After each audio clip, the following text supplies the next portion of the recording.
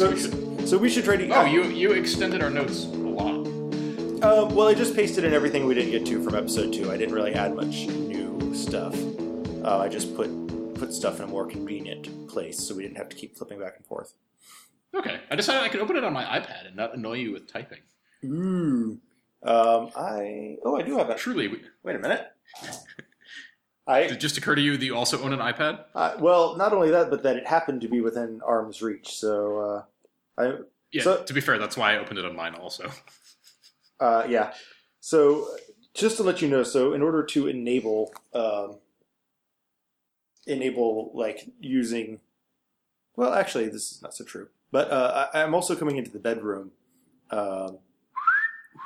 Yes. If only I had a sound effects of crickets. I must have that somewhere.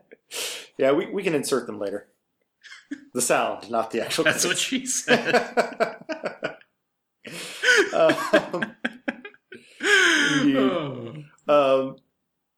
What was I going to say? Are there crickets in Malaysia? I do hear them. Yeah, not so much. I mean, there are many insects. Our department is overrun with them actually a lot of the time, but not so much crickets. Are they like the creepy giant tropical ones? I haven't seen a cricket up close. The cockroaches get pretty big. Yeah, I remember the cockroaches in Bermuda were enormous. Yeah. Like walking Twinkies. You just put me off Twinkies for a while. I thought they didn't make Twinkies anymore. Did that company ever come back? I think someone bought the trademark. Was it you? It was not me. But I think they have appeared back again, but I'm not sure. That could just be the backlog of Twinkies, actually.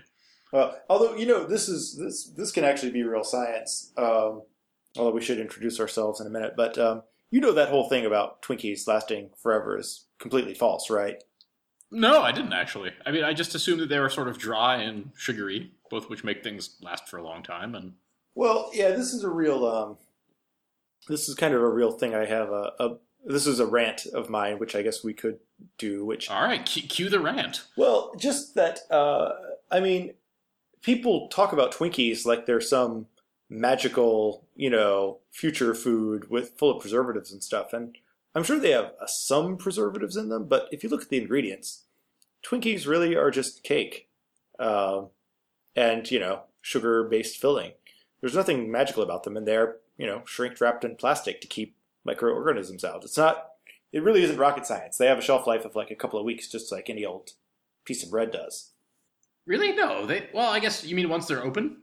No, I mean, they have I've not scientifically tested this, but, if you look on the side of the box, they have a sell-by date of a couple of weeks from whatever time it is at that time, usually. And oh, really? Yeah, and much like actual bread, I assume, the main thing that would happen if you ate them after that is they would just be stale, but they're not some, and it is true that they are sealed in, a relatively sterile environment, so not much can get to them. Unlike your regular bread, which... yeah, it's just sort of in a bag. It's in plastic, but yeah, there's not much keeping like the mold spores out. So, there's nothing... I'm sure there are preservatives in Twinkies. I have not looked at the actual recipe recently, but I definitely heard like, at some point I came upon a Twinkie representative going like, it's really just bread and sugar. I mean, it's not really good for you, but it's not going to like outlast the, the cockroaches when the nuclear apocalypse comes. So I just Googled it, and there's only one actual preservative apparently, which is sorbic acid. Sorbic acid? Yeah, but that's not, like industrial strength bleach or anything. No. It's funny because there's all these like panicky things like, oh my god, it comes from rocks and natural gas, which is, I think, just because the Twinkie ingredients have carbon in them. Yeah. Well, and this is my whole thing. This is, what they have a name for this, and it's the naturalistic fallacy, right? There's really two parts of this. One of which is that Twinkies don't actually have many more quote-unquote artificial ingredients than the bread that you would bake, at home with your hands. Wow. It's only because I can't get a hold of like some of these things. Yeah. But I mean, if you do look at the Twinkie recipe, right, it's mostly like flour, sugar, Probably has some eggs in it, water, baking soda. You know. Yeah, or, it has, like, the active ingredients of all those. Whoa, Twinkies were initially banana-flavored? Yeah. I think they still have the banana-flavored ones, actually, but regular cream is much more popular now. I would totally try a banana one. Have you ever had a fried one? Not only have I had a fried one, I think didn't we do that in my... Well, you didn't come to the deep frying party that I had that one time, did you? I think you were otherwise disposed, weren't you? Anyways, they're delicious. You should eat them. Except you will die. It's funny, because if you didn't tell people it was a Twinkie, you could probably pass it off as a very classy dessert. Well, this is the other thing. This is another whole rant I have, which is the rarity of food. Like, the illusion that some fancy restaurant food is better tasting than, I don't know what you would want to say, like a Big Mac or something like that. Like, I agree that fancy restaurant food is also very tasty, but they have top men working on making the Big Mac as tasty as possible for the price point it is. So, definitely. If the Big Mac were the rare item, and I was actually just thinking this the other day because I went somewhere that we had creme brulee, and I was thinking, creme brulee is actually very simple, right? If this were commonly available, would it be as fancy sounding as it is? Well, it's funny you say that, because everything sounds fancy up here because it's in French. Then you realize that it's actually just like poutine is really just French fries, cheese, and gravy. Yeah. Which are delicious. But it's sort of weird to see a whole, like, oh, you must try this. It's got fried things and cheese. Yeah. Well, this is the other, by the way, and creme brulee just literally doesn't it mean burnt cream? I think that's what brulee means. So, nothing too fancy about it, right? It's just cream and sugar and stuff. There might be some eggs in there. Well, yeah, but the same things that are in all tasty sweet things, basically, right? In different proportions. Yeah, that's fair enough. But, what was it? Shoot, I hold on, I have to reboot the system. There was a glitch in the Matrix. There are only so many basic tastes that, we like the taste of fat. We like umami. We like sugar. We like salt in the right ways. And there are various ways of delivering those to you, but it's not really too hard to make a thing that tastes good to humans, Yeah, no, depends on who's cooking. Well, yeah. But in other words, poutine is delicious, and creme brulee is delicious, and, Big Macs are delicious, and, fancy pants food is also delicious, but, there are lots of studies showing that people prefer things that they have paid more money for, right? Like if something is presented to them as more expensive, or if they have actually paid more money for it, they do perceive it as being better as the same, versus the same thing at a lower price point. Oh yeah, there's a cool study where they do that with wine, where they basically swap the bottles around, and people are like, "Oh, this expensive wine is delicious." Like, "Oh, it's actually $2 Chuck." Yeah, well, that's funny because actually, just before you dialed in, I was looking at an article, one of many articles over the years that I've seen. Just yet another one saying like wine tasting is basically completely useless. Now, I haven't read this particular one because we started the call just as I was loading it up, but. Many, many studies over the years show that a lot of people, even who claim to be experts, not only can't tell good wine from bad wine sometimes in blindfolded taste tests, or are easily tricked by swapping the labels, but, if you just add red food coloring to white wine, they sometimes can't even tell the difference between red and white wine, so... Oh, really?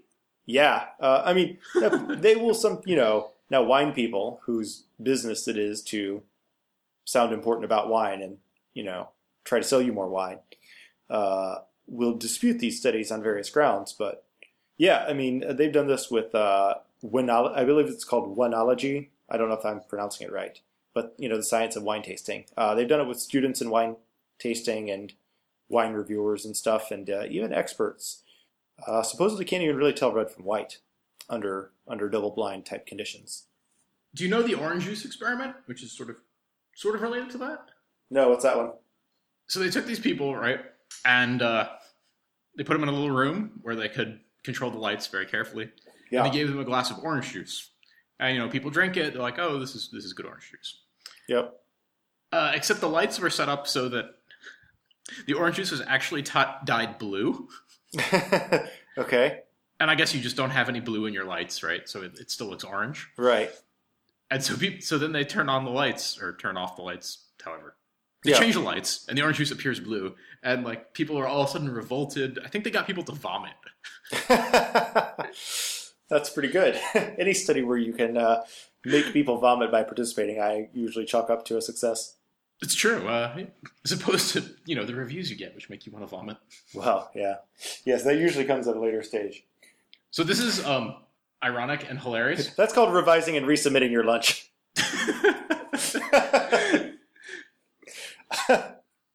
Go ahead. So I was trying to track down the Twinkie ingredients, and there's this photographer guy who seems like sort of a scaremongery type. Yep. Apparently these ingredients are also used in sheetrock, shampoo, and rocket fuel. One of them is cellulose gum, which is in like basically every plant ever. Right. And presumably the backing of sheetrock. But anyways, so he has a website where he's photographed each of the ingredients. Right. Except it's broken, and the only ingredient that shows up when you click on all 37 of them is a picture of flour.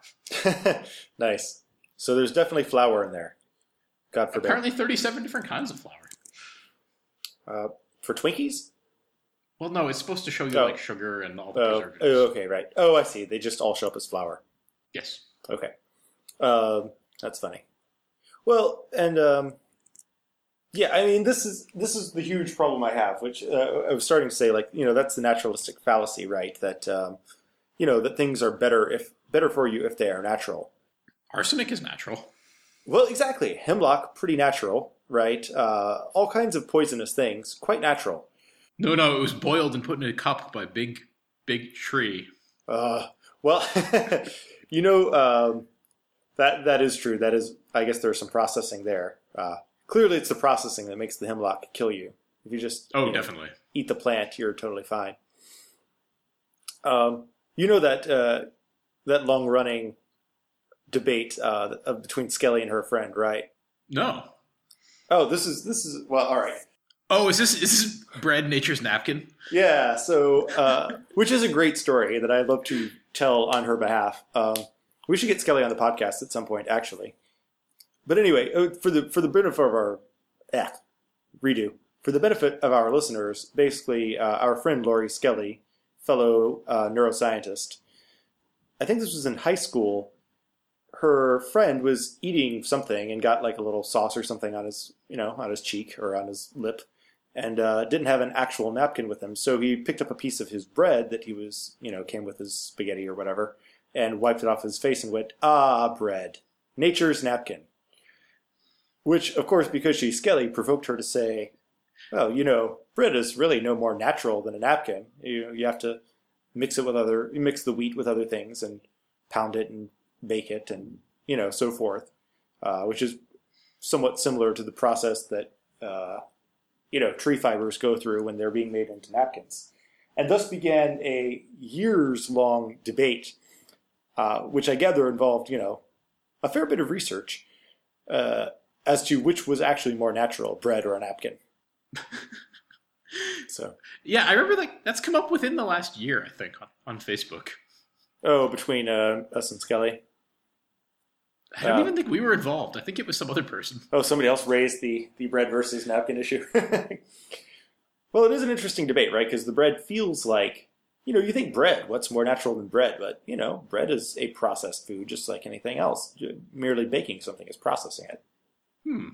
But, I don't have any deep thoughts on that, sorry. Well, no, that's okay. But just getting back to the basic rant, I mean, and then lots of things that are not natural are very good for you also, right? Like plenty of medications are not so natural. Those are kind of good for you in a lot of ways, right? Yeah. And the other thing is, right, like the one that kills me always is monosodium glutamate. MSG, right? Monosodium glutamate. It doesn't pass the blood-brain barrier. Sorry. Well, right, because people think something. I mean, it's true that MSG. Well, in a sense, MSG is not natural in the sense that when you add it to your food as like a, sprinkle it on your food like salt. Yeah, it's been processed in some way to get it into the salt shaker, but so has salt for that matter, right? Well, it's funny you say that because I've heard, and I'm not totally sure if this is true, that the part of the MSG which is bad for you is not the glutamate, which everyone says messes with your brain, but the fact that you're also adding a whack load of salt to your food. Yeah, Although we're already too many layers deep. But there's a lot of research coming out now, or a lot of competing viewpoints coming out saying that sodium is not actually all that responsible for hypertension. I don't know if you've seen any of that. Oh, do you remember we tried to figure this out our first year of grad school? Whether it was just like changes in the ion concentration? I don't remember trying to figure that out, but it sounds like something we would do, yeah. Yeah, so I saw this poster, and basically everything affects your blood pressure. Like everything. Well, yeah. I mean, it's like a poster-sized poster with a bunch of arrows and lines labeled in like 6-point font. Yeah. I kind of want to get a copy. It was amazing in terms of just like, Well, it makes it, and I believe again, this is a longer topic, and I haven't done the research recently enough to be eloquent about it, but it sort of makes sense. Now, some people that are predisposed to hypertension, it is certainly true, right, that if you eat more salt, your system will generally retain more water to get the sodium concentration kind of in balance, right? Yeah. And that's where the blood pressure issue comes from, right? Is that you are retaining more fluid in your bloodstream overall. But as these researchers who contest this viewpoint would say, you do have kidneys.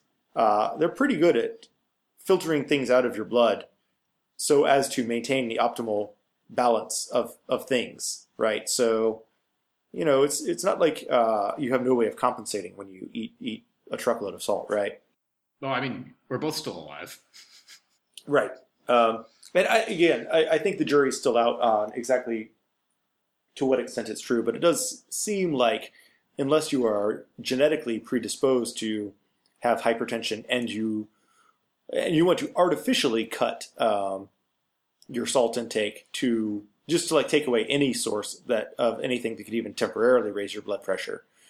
I wish I could find the study. Maybe I can find it again offline.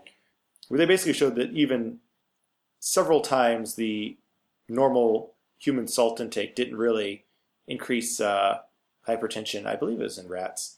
And furthermore, that it's actually impossible to healthily meet some of the guidelines for for sodium intake. That actually you can't eat even like a well-balanced diet and keep your sodium intake as low as it's sometimes recommended to be.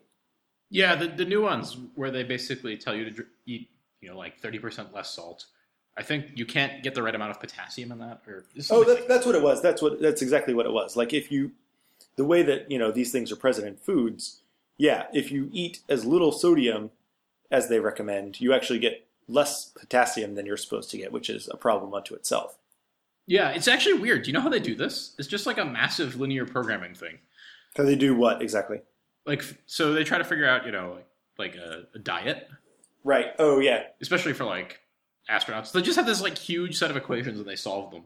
But I read somewhere the initial models didn't really work because they're just like, you should eat, I think it was potatoes. You should eat like 10 pounds of potatoes and like half a cup of milk.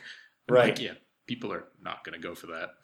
I mean, that's the problem, right? Because that probably is objectively true. That would give you a perfectly balanced diet. But it's a little tricky to make that into a meal. Well, especially one that you'd eat, more than once. Well, yeah. I think the potatoes and milk have everything other than like molybdenum, which you in theory could get from the dirt on the potatoes. Nice. So you just eat the potato raw and you're good to go. Oh, my stomach hurts just thinking about that.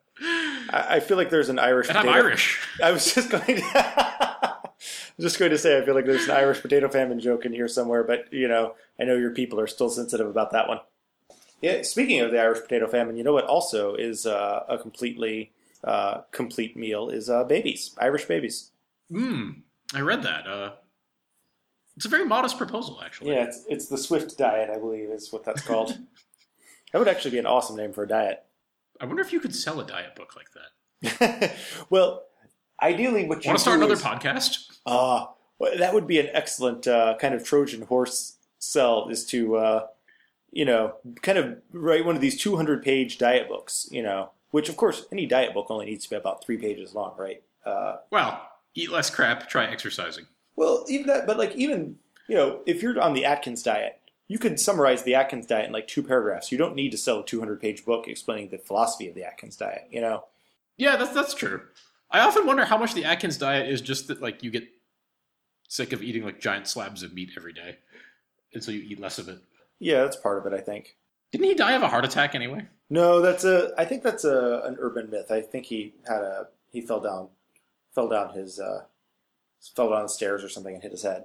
Oh. After tripping over a side of beef, of course. All the bacon grease on the stairs. Yes, exactly. There was so much cheese and accumulated, egg yolk and everything on his floor that he just couldn't walk upright anymore. Oh, you're right. He slipped on icy pavement. Oh, okay. Oh, that's disappointing. Was he at least in like a meat locker or something? No, he had a heart attack the year before. Maybe that's where it came from. He did have a heart attack, but it was caused by a chronic infection. Man, this urban legend is terrible. Yeah. Well, time to fire up the meat again, I guess.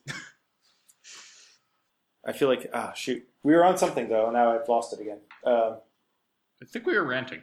Bread and napkins. I'm going to have to cut this out. But we were... naturalistic fallacy.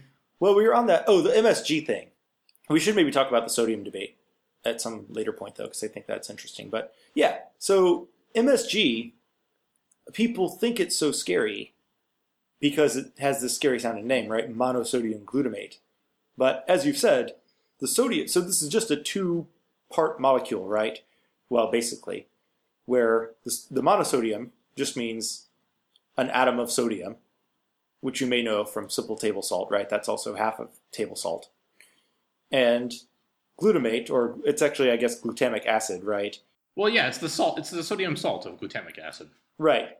Which you may recognize as being one of the most, well, I guess all of them are important, but one of the most prevalent neurotransmitters in your brain, right? So I would say it's the most important. Well, that and GABA are the most important. I mean, you'd kind of be screwed without any, like you wouldn't be a functioning organism without any of them. But yes, there's definitely the most glutamate. Well, we're going to come back to that in a second. With right. My exciting bit of the week. Okay, cool. We'll hold that off. But anyway, yes, as you mentioned, all of the action of that. So all MSG seems to really do is, the sodium bit is salty on your tongue, and the glutamic acid, I think it does help to excite your taste buds more, right? Because they are sensory neurons. Well, there are acid-sensing ones. Well, that's true. But my impression was that they also had, maybe I could be wrong, that the glutamic acid also did bind to, just sort of activate. That's why it's a flavor enhancer, right? Well, actually, I take that back. It tastes umami, right? So it must bind selectively to umami receptors. Yep. So it behaves differently than glutamate does in the CNS, I guess. Oh, yeah. It doesn't cross the blood-brain barrier, which is nice. Well, right. But in other words, you don't have... So I guess we should say, right, for the non-initiated, that glutamate is the major excitatory neurotransmitter in your whole nervous system, right? So when your neurons fire, when one neuron synapses onto another neuron and makes it fire, it's usually because of glutamate carrying that signal, right? Yep. So, but I guess it is true that your taste bud sensory neurons are not, well, I don't know if any of them are, have traditional glutamate receptors in them, but I guess probably not, right? I'm pretty sure they don't, but I could be wrong. Yeah, I don't know. There are specialized receptors definitely for, sweet, sour. This is a thing that we should both know, actually. Well, I guess my question is really, yeah, obviously they're specialized for, well, you've got your basic 5 tastes, right? Sweet, sour, salty, bitter. Sweet, sour, salty, bitter, and, yeah, umami. But I guess my question is, what is the kind of shape? Or, if you take the lock and key analogy. Oh, no. Sorry, I take that back. The umami receptor basically is an L-glutamate thing. It's got 2 subunits. So it's basically a modified version of a regular central nervous system neuron, like a glutamatergic neuron. I would guess that's where it came from, but yeah, that seems plausible. That it's like sort of mutated and now hangs out there. Yeah. Well, and I was kind of wondering, similarly with the other sense neurons in the tongue, like, obviously most receptors are kind of dirty, right? In terms of they'll bind with, more than one thing, right? They're not completely monogamous. Oh yeah, I mean that's how, drugs work. Right, exactly. Yeah, not every drug is just an exact copy of something that's found in your nervous system, but it's close enough to fit for its lock to fit that key, right? Yep. Yeah, that's totally fair. So I was just wondering sort of how much glutamate would fit the other sensory neurons. But, you would think, obviously, the salty neurons, would just be sodium ion channels, which we also have plenty of in our nervous system. It's funny you say that, because this is from Wikipedia, but it says, evidence for the salt receptor channels, however, is shaky at best and is often unconvincing in mammalian studies. For example, the proposed ENAC receptor for sodium can only be shown to contribute to sodium taste in Drosophila, which is helpful. So we have no idea how the tongue works. What you're saying is we understand so much about how the CNS works and everything else, and we know that we like salty foods and that it's a basic taste, and we still don't know how? Yeah, except for the part where we understand the brain. Well, yes, but we understand That's just a lie we tell undergrads. Shh. And funding agencies. Well, that's one of those things that kind of comes around and back again, right? Like, whether or not you think you understand things. The more I know, the less I know. Yes. I should put that in a fortune cookie, which I should sell which I should douse in MSG. I feel like there is some common, yes, there is some common, or not common, but there is some saying about like, the more you know you don't know, or something like that, right? Because it's not, well, obviously it's not that you actually know any less, you just know how much there is out there and how you have a better idea of what percentage of things you actually know. Oh yeah, nothing at all. Well, yeah. All right, well anyway, so enough about MSG. It's funny though, now that we got on this, because apparently MSG was first isolated from seaweed. Yeah, that's true. And I imagine if you called it like seaweed extract, people would be lining up to buy it by the bottle. Well, exactly. Yeah, it's that Japanese. I don't know exactly what type of seaweed it is, but I have eaten it. They actually can get that quite easily here in Malaysia, right? You get the kind of compressed. Which one is it? Kombu. It's not that one. At least that's not what it goes by here. But yeah, it's kelp. I guess it's kelp. Yeah. It looks like a piece of paper that's been lit on fire. Yeah, it's like a green, flat piece of kind of crispy, thin paper, like a tissue paper consistency, but stiff. Yeah. It's the broth from. I think it also goes into miso soup for some reason. Yeah, I think the Japanese do. I mean, and Asians in general, right? I mean, that's why it's common at Chinese restaurants, right? Like they've been putting that stuff into food for years. Yeah, and they live forever, in Asia, so. Clearly, it's not killing people. Did you know they have half of the people over 100 years old? I just learned that. In Japan or in Asia? Japan. Oh, okay. That's kind of nuts. That is kind of crazy. And I think it's like 50,000 people. That can't be right. 50,000 people over 100? Yeah. I guess it could be. You can look it up. Did you see that the oldest man in the world died? Meaning we have moved up one in the ranking. Awesome. I don't know that I really want that title, actually, but...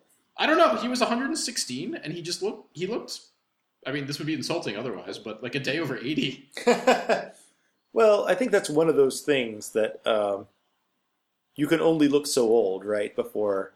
No, but he didn't look decrepit. He just looked like an old man. Yeah. The current oldest person looks kind of decrepit. Sorry if you're listening to this. I find that unlikely, but... Yes.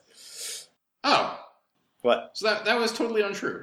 It says the U.S. currently has the greatest known number of centenarians of any nation, with 53,364. Japan has the second largest number of centenarians, with an estimated 51,376. But there are way fewer people in Japan. So Right. Well, that's interesting. I mean, the fact that it's the U.S. is not that surprising, because... Japan has about twice as many per capita. It has the most per capita. It's number one per capita, you said? Well, I guess it'd have to be, yeah. France is number 2. Canada, woohoo, number 3. Nice. UK, number 4. Really? Sweden, number 5. Would be higher, but they've all been killed by IKEA furniture. Yes. A lot of Allen wrench accidents. Speaking of ironically dangerous places, Australia. But yeah, so the US is actually not, like, terribly far down this list. Yeah. Weirdly, Ireland is. It's a very low number of... What is it, centenarians? Yeah. Yep. They have 87. Only 87 in all of Ireland? Huh. Well, estimated. Well, yes. It's a very precise estimate. Yeah, I guess that makes sense. Although you'd think at that point you could just count, Yeah, exactly. Oh yeah, so back to neurotransmitters. Are you done ranting? I mean, I can go back up the tree. That seems to be a common strategy. Go ahead. Okay, so I haven't raved to you about this yet because I've been saving it for this. So I saw David Julius give a talk. I've raved to everyone else about this on Facebook. Oh, I know that you saw. Yeah, I saw that you posted something. But go ahead. Oh, it was the coolest talk I've seen in a while. So he studies trip channels. Yeah, it's TRP. So actually the name is stupid. Don't worry about the name. But in most animals, they sense two things. They sense temperature, and they also sense certain chemicals. So the trip channels are responsible for like the sensation of something being too hot or too cold, sort of like uncomfortably so. Well, I was just explaining this to somebody recently that this is why, as you and I both know very well, this is why spicy things taste hot. You know, why we say hot and why menthol or minty things taste cool is because they literally activate the same cells that make things on your tongue feel temperature hot or temperature cold. Exactly. So these chemicals sort of hijack the trip channels and cause them to open. So he studies that, and so he has two sort of cool model systems. One is the pit viper, and so the pit viper has a pit in its face. Please tell me he's feeding these poisonous snakes, really spicy Mexican food, and then evaluating how that affects them. No, but it's actually even cooler than that. So this pit has it looks like a retina. He said they haven't studied this a ton yet, but so when you said they have a pit, you mean what exactly? I mean a pit, like a hole. Like where in their body? On their face. They have two on their face actually. It's like sort of near the eyes. We can put up a picture. Okay, so these are different from like nostrils or something because they are just. No. So it's a pit. It's a little hole, and inside the hole there's nothing except for this super thin layer of cells that express these sort of heat-sensitive trip channels. Right. And the pit is shaped, it sort of looks like a retina, so it looks like a pinhole camera, so it sort of gets light or heat that's only sort of focused into one plane. Yeah. And so they can use these, so they sense heat with these things, and then it projects into their visual system. So weird. The snake has like a heat overlay of stuff going on around it. And this is useful for the snake, right? Because it pounces on, like... hot things. Yeah, like mice and stuff that are warm-blooded. That's insane. So it has basically like Terminator vision. Yes. We think. Like, it hasn't been studied extensively because, would you like to be the one training the like, venomous rattlesnake? I'll pass, I think. The whole talk was me thinking, like, I really, really want to work on this. There's no way in hell I'm working on this. Yeah. But I wonder if I could put some electrodes in there. I wonder if someone else could put some electrodes in there for me. Yeah. Well, in theory, if you just dress yourself in like aluminum foil, it should be all right? Like just reflect all the heat away from you and you'll be completely invisible to them. Well, they have eyes too. Oh. Well, that could be problematic. So his other model animal was even cooler. Yeah. And that is the vampire bat. Ah, yes. So the vampire bat, as you might guess from the name, drinks blood.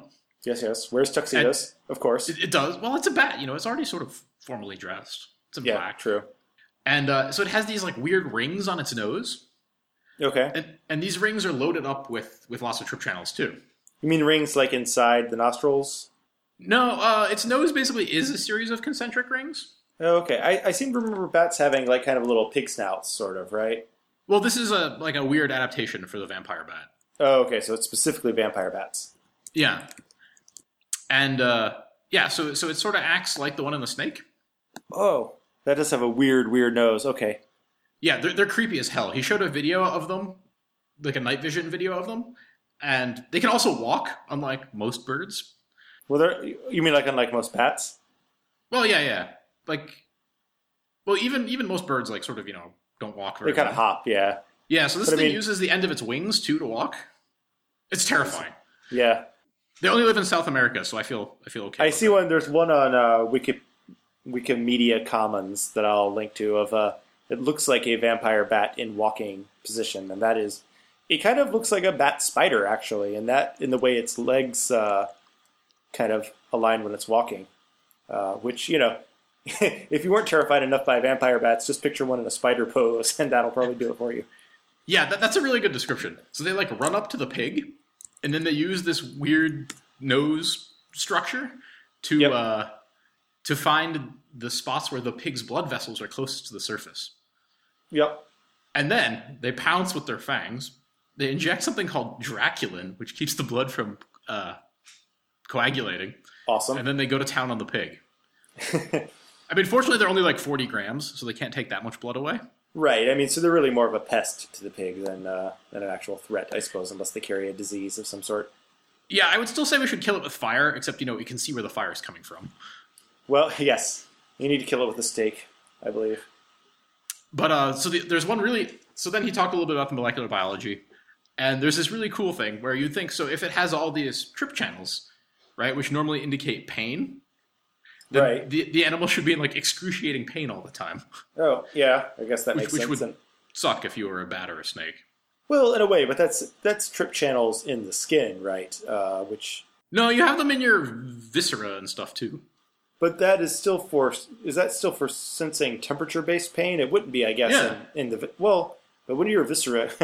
I guess this is a loaded question. I was going to ask when do your viscera get all hot, but I don't know if I want to hear the answer to that. Well, but I think if they ever do, it's something you want to get away from.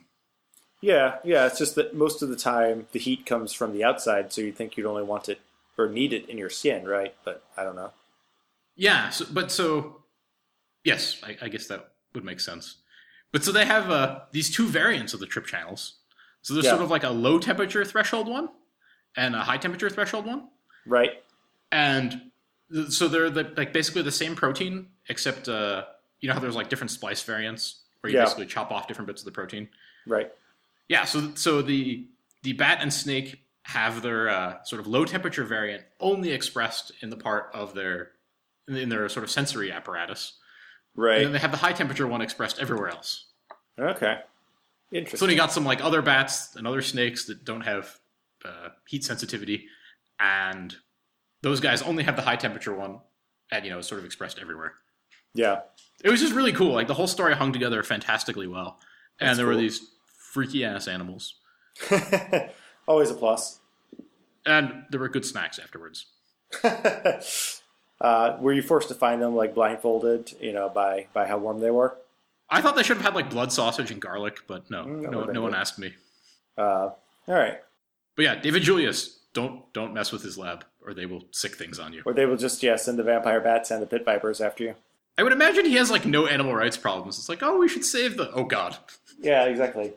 Now you guys be nice to the pit. Who am I kidding? So, anyways, that was really cool. He has a bunch of papers. Like basically, his lab finds creepy animals and then studies trip channels in them. Okay, cool. I feel like but it does sound like they're just kind of like fishing around to be like, what should we study next? I know, the angry rhinoceros. Well, I mean, they're, sort of like, they're very relevant for pain and stuff. So a fair bit of his talk was sort of drug discovery things like, well, if we could turn the low sensitive trip channel into the high sensitive, or the high sensitive thing into the low sensitive thing. Oh, there's all these other things that sort of facilitate them, which sort of moves your temperature sensitivity down in response to injury. Yeah. But that was not as creepy as the vampire bats. Right.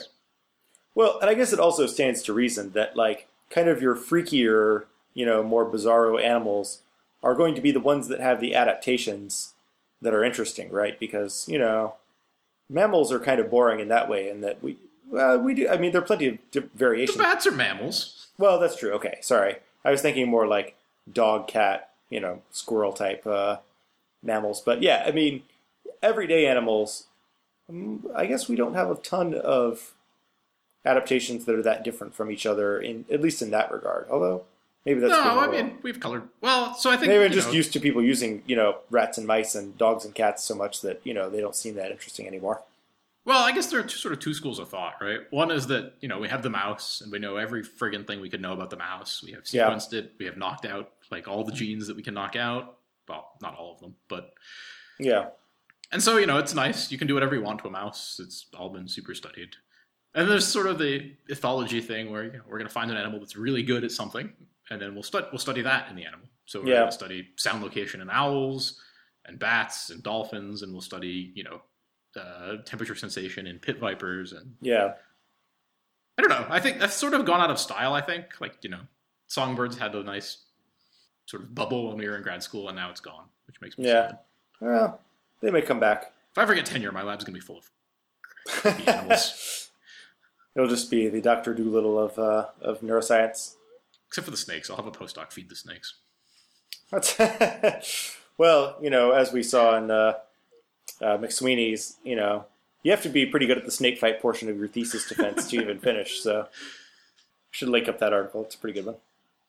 Okay, well, we should get to our actual content because that was content. That was on the list. Oh yeah, that's true. That one was on the list. But we are 50 minutes in, and we should probably not have another 2-hour episode. No, if for no other reason than I need to do laundry. Well, yeah, and I need to go to bed at some point, and also do some things before bed. But so just to finish up on the taste rant, you and I actually did another one of these that has been semi-officially disproven, is the the hipster obsession with sugarcane Coke as opposed to corn syrup Coke, right? I did not. Well, we have done this several times. Well, right, and you've probably heard people say that's the good stuff, is the real sugarcane, and now they're even marketing it, right? Like Pepsi Throwback and all those throwback ones, right? Made with real cane sugar and not that nasty old corn syrup, right? Yeah, I saw a Mountain Dew throwback the other day too. Oh yeah, well that gas station in Vermont. Yeah, I don't know what it's throwing back to. Well, Mountain Dew throwback. If you look on the side of the can, it shows this kind of bumpkin fellow, I believe, in the original can. So it has vaguely antebellum racist connotations to it. Actually, I think. Wait, is that true everywhere? Because I was in deepest, darkest nowhere. And it had the redneck guy on the Mountain Dew bottle. Yeah, and I couldn't decide if that was targeted selling to people in sort of north central Vermont where there's no gas stations for miles. I think no. I think Mountain Dew did originally come from the South and had this kind of, it has this kind of Mountain Dew, this Southern association anyway. Apparently, really? I didn't know that. Well, apparently it was first marketed in Marion, Virginia, Knoxville, Tennessee, and Johnson City, Tennessee, with the slogan, "Yahoo Mountain Dew, it'll tickle your innards." That is the least appealing slogan I can imagine. Yeah, this is kind of all fitting together quite nicely with the temperature-sensitive viscera and so forth. You could actually sense it tickling your innards, apparently. But yeah, I think it had the word Mountain Dew. Yeah, it was originally Southern and/or Scots-Irish slang for moonshine, according to Wikipedia. So, yeah, and it originally had the cartoon character Willie the Hillbilly as its little mascot guy. Is he one of your kin? He probably is. I mean, I'm from not too far away from there. I don't have any Willie relatives, but I certainly have plenty of hillbilly relatives. Wow. I should just add that it's spelled "it'll tickle your YORE innards." Yep. And he's shooting a gun at someone. Is that a chicken shooting a gun? No, I think it's a human shooting a gun. He's probably shooting... What's on the human's head? I don't know. It looks kind of like Foghorn Leghorn. Like Foghorn Leghorn, and it looks like he's shooting another guy going to the outhouse, actually, in this particular Yeah, that's what I'm looking at, too. Yeah. It's like, don't you dare go to the bathroom. Let it tickle your innards, boy. I will literally tickle your innards. With lead. With my gun, yes. Weird. But anyway, people always say there's this crusade against corn sugar, and I do agree it's bad to just put sugar willy-nilly the hillbilly all over all products. But people keep saying Mexican Coke is cane sugar Coke, and I think Malaysian Coke is too. I think it's everywhere outside the U.S. actually. I think most places, because the U.S. subsidizes the heck out of corn. Yeah, and conversely, places like Mexico and Malaysia and so forth, grow plenty of their own sugar in the form of sugarcane. But yeah, I mean, we had it's also the Coke was even before the throwback thing was popular, around which is it Passover time, yeah. Which in Connecticut there's a fair number of people that might be celebrating Passover. So they would have the special Passover Coke because I guess you're not supposed to have any grain. You can't have any, like, fermented grain? Yeah. Which includes, I guess, corn syrup by whoever interprets these things. Well, I think the shtick is that, when they were fleeing Egypt, they didn't have time to make bread. They didn't have time for the bread to rise. So you don't want any grains that have been wet, basically, because it could be rising. Oh, is that because I wasn't sure. I knew you couldn't use actual yeast to raise your bread, but I wasn't sure what the. Well, I think it depends on your degree of sort of orthodoxy or hardcoreness. Right. I think if you're like super, super orthodox, you don't want any grain that's been wet for more than like a few minutes because it could be rising. Okay. I think that's the logic behind using sugar instead of corn. I guess that makes sense, right? Because the sugar in sugarcane is basically scraped or whatever directly from sugarcane. Well, it's not a grain. Well, it's no grain. Yeah, I feel like there's a grain and cane falls mainly on the something. I don't know enough. I don't know any Yiddish words that rhyme with. Well, I was trying to think of a great Seder joke, but oh well. Anyway, but yeah, so you can get the Passover special Coke, right? It's made with sugarcane, and so we did this, right? You and me and our pals, Chris and Nicole, and was that all of us? Maybe a couple of other people? No, I think there were a fair number of people. Yeah, and we all did a semi-scientific, double-blind taste test, and the grand conclusion was that nobody could tell the difference, right? Yep. And if anything, I think people slightly preferred the corn syrup Coke, if I recall correctly. I can't remember. I mean, it wasn't. We did run some rough statistics. I think each of us tasted like 3 times or something like that. In random order, 3 of each thing in random order. And if I recall correctly, there was a slight preference, and no one was particularly consistent. There was a slight preference for the corn syrup, and nobody was consistently above chance, though, individually. And Serious Eats also did. You know the blog Serious Eats, I assume, right? I love Serious Eats. It is the best blog almost ever. Yeah. So Serious Eats did basically the same thing we did, and they also concluded that nobody could tell the difference between cane sugar and corn syrup Coke. So another hipster myth dispelled. We got scooped by. Oh, yeah, we did get scooped. They didn't do it till 2011. They didn't do it till 2011? Yeah. Yeah. Well, I mean, we didn't exactly rush to publish that one, but story of my life. Yeah. Well, somehow I think that would not have been widely cited. Although, speaking of citations, I don't know. I mean, higher impact factor than. Well, but what I was going to say is, I realize, sadly, this podcast now officially, if our download statistics are right, has far more listeners than probably any paper I've ever written. That's depressing. Let's never speak of that again. Or, you know what I mean, than any paper I have ever been involved with has had readers. Oh, no, right? I completely know what you mean. Yeah. I mean, it's hard to say, right, because you don't get download statistics for your papers, but certainly we have far more listeners than any paper of mine has ever been cited. Although, the other thing we know about Coke from our grad school experiences is that they tweak the formula for different places. Yeah.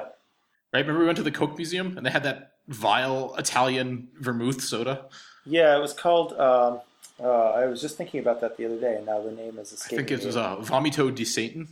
It did start with a V. It was, shoot. Coke vermouth soda. I want to say Verona, but that's not right. No, Beverly. Beverly was one of the Beverly. First ones. Yeah. Oh, that was vile. Yeah, that was disgusting. You know what's funny is I have talked to many people, or heard even on other podcasts and things, people talk about going to the Coke Museum, and to a person, everyone always goes, there's the mango thing, that was pretty good. The Coke in other parts of the world tasted about the same, but a little bit different. But then that Beverly stuff was disgusting. All right, so this is an unsourced claim on the internet, so take this for whatever it's worth. But I quote: "One employee of the World of Coca-Cola in Atlanta claimed that on average, 2,000 people go through the tasting area each day. And on average, 5 people enjoy the taste of Beverly." That sounds about right to me. Then there's a photo of it, so you know what to avoid. I mean, it's not like. Have you ever tasted this thing that's very popular in Malaysia? This fruit durian. I know you've heard of it. I have, and actually, I just saw it for sale here. It's vile. Yeah. Oh, actually, you probably ate some of the candy that I brought back with me during that last visit. I did. I ate one of those, and Ken doesn't like it. Mandy really likes it, and his daughter really likes it. So they generously allowed me to taste a very small amount of it, diluted in a milkshake, right? So you'd think, how vile could a milkshake be? Yeah. Vile. Very, very vile. How would you describe the experience? Well, I mean, so I've had durian, I think, three times if you count the candy. I mean, people describe it in various ways. Some people say it, it's like rotting flesh. Some people say, diaper full of Indian food. Yes, basically. A turd covered in burnt hair and so forth. But, I don't think I can't compare the taste to any one particular thing. I just think it tastes distinctly unlike anything that should be food. Yeah, they have them for sale fresh here in the Chinese stores. Okay. Well, you can certainly buy them here, like just on the side of the road, out of the trunk of some guy's car, etc., and also in supermarkets. Is it durians that are not allowed to be taken on the subway or the train? Well, I don't know about that per se, but definitely you see signs in public places oftentimes saying don't eat durian here. Like if you go to a lot of hotels, eating durian is banned in the hotel for obvious reasons. Because the smell does really, well, maybe not so obvious. The smell really carries quite far. And it's so people say that, oh, well, the smell is really the bad part. The taste is all right. The taste is sort of a generic. If you hold your nose, the taste is sort of this generic. It's kind of really creamy in texture for a fruit.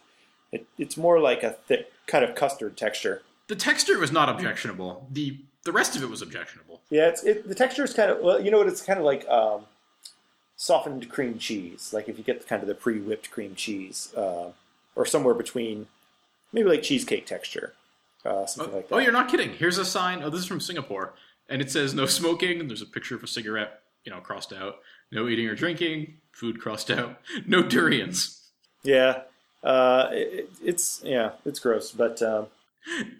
Anthony Burgess writes that eating durian is like eating a sweet raspberry blancmange in the lavatory.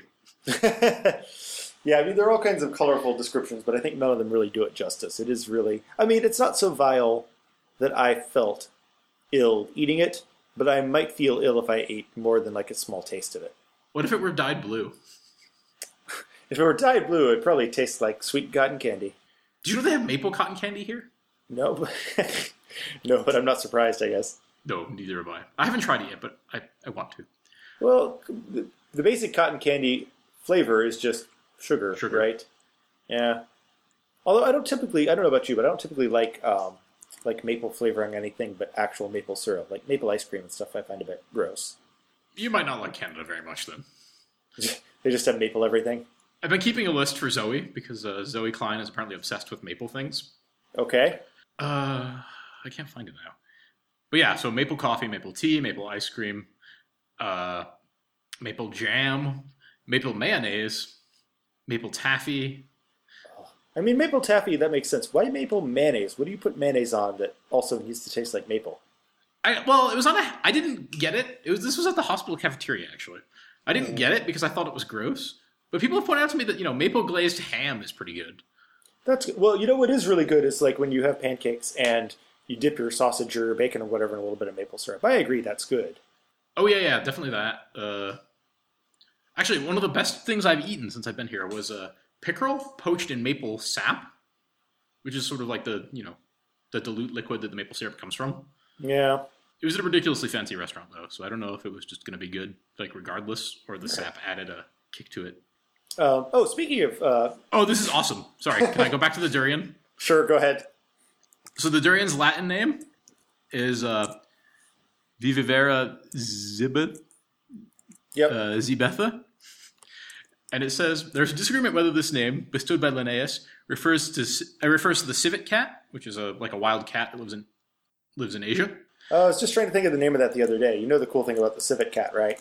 They eat the beans, and then people make fancy coffee out of the beans the cat has shit out. Yep. The cat poop coffee. So this goes nicely with that, actually. Oh, wait, sorry, you're silencing it a little bit. Say again? Oh, so this goes nicely with that, actually. Okay, so the Latin name for durians refers to the civet cat. Right. However, there's apparently a fairly vehement disagreement over whether this is because the cats are fond of durians, and you can use the fruit as bait to catch them. Okay. Or because the durians smell like the mangy wild cats. Interesting. Well, I have seen both. Have Have you seen a civet? Yeah, I have. They have them at the zoo here. They actually seem pretty smart and cool. I mean, they drink coffee, sort of. Well, they eat coffee beans, but I'm not sure to what extent that's voluntary versus... Yeah. No, they eat them in the wild. Oh, do they eat them in the wild and poop them out? Yeah. But I guess the pooping sort of directly correlates to the eating. Oh, I had never noticed. They do have a sort of Malaysian-looking name. The civet? What do you mean? Kopi Luwak? Oh, I see what you mean. The name of the coffee. Oh. Is it coffee? Oh, Kopi is coffee? Kopi is coffee. I'm not sure what Luwak means. I can look that up quickly. I would guess it means civet. Maybe. Don't take that as super obvious. Malay has a lot of weird names for things. I didn't realize they fed them in captivity. That's kind of sad. Well, I figured. Yeah, Luwak is the Indonesian name for the Asian palm civet. Okay. All right, cool. I couldn't find it in my dictionary, but that might be an Indonesian term, not a Malaysian term. Yeah, I've never had it, actually. It's not particularly common here. What is common, when you get coffee here, it's always this disgusting instant coffee that's a mixture. They call it 3-in-1. It's a mixture of coffee, dry, powdered milk or whatever, creamer, and sugar already blended together, and you just add water. But it's super gross because everyone likes their coffee incredibly milky and incredibly sweet here. So is it hot or cold? Well, I mean, when you go to the coffee aisle in the supermarket, it's powdered instant coffee, that you just buy in a bag and make however you like. But you can get it. You can get coffee hot or cold here. But what's the default? I guess hot. Oh, okay. Because it's hot in Malaysia. Well, yeah. I mean, it's certainly not unusual, to be able to order most drinks either hot or cold. Even actually a lot of things that you wouldn't think you would want hot. But often it seems like when I go to a place and they've got a menu, they've just got an overall beverages can be hot or cold, even things like, I don't know if it's really true that you would ever order like fruit juice hot, but it's in the same list it's in the same list as like coffee and tea and everything else though. So. But if you go to the South and you ask for tea, it's going to be sweet tea. Yeah. Whereas up here, it is unknown to Canadian kind. That's true. But I think what's gross to me is that it's like, I certainly agree. Like if you also go to Dunkin' Donuts, you get pretty sweet milky tea if you ask for like the regular style. Coffee. If you ask for regular coffee, but I don't know. It's different here, especially I think because it's all instantified. Like it's hard to find coffee grounds here. Weird. And you get coffee beans, but they are. But you have to grind them yourself. Well, A, you have to grind them yourself, and B, it's expensive, right? Because usually it's the nice fancy coffee that you buy the beans directly.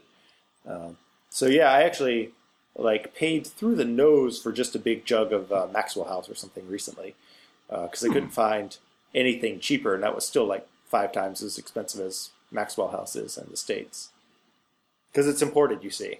Ah, yes. It is funny when things get labeled imported, even though they're not very good. Yeah. Like there's a wide variety of imported beers here that, people would laugh if you tried to sell them at imported prices at home.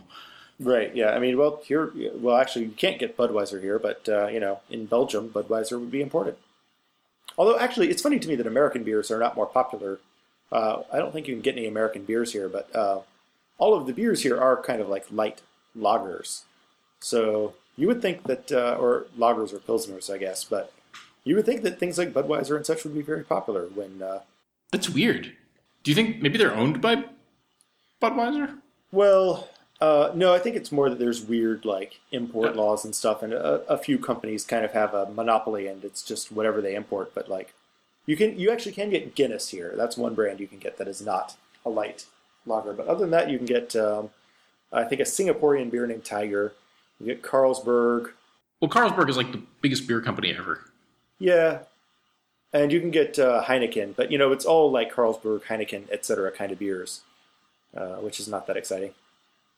But anyway, that's kind of off topic, I guess. So I've been still reading about durian while we were reconnecting. Apparently there's a dish made with fermented durian. What's that one? Tempoyak. Okay, I haven't had that.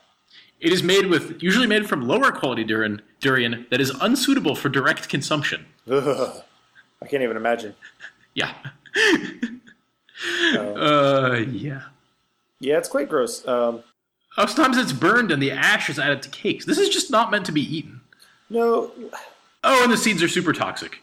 Oh, awesome. Well, also, if you look at the outside of durian fruit, it is not friendly looking. It's like the porcupine of fruits, right? Like, except the inside of a porcupine probably tastes much better. Even raw? Yeah, I would probably rather eat like raw porcupine entrails, than more durian.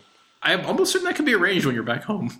I mean, I'm not saying I'd like to, but I'm just saying, given the choice.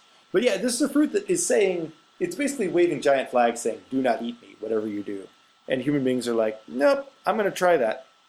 I'm going to make it happen. I highly recommend reading the Wikipedia article if you would like some flavorful descriptions.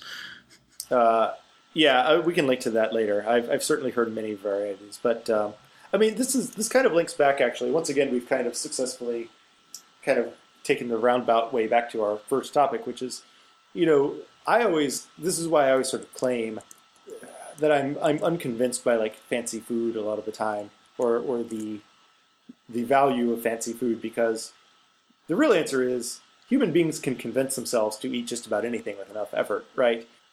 And all these studies show over and over again that like a lot of psychological factors are largely what influence your perception of taste, right? So both like the fact that people. Because anyone who visits one of these durian-eating countries and tastes durian, nobody ever likes it, right? But the natives love it. Yeah, okay, so, that's fair enough. Well, but, so basically, clearly it's not. So, this goes for kind of any delicacy, right? Whether it's durian or lutefisk or something like that, right?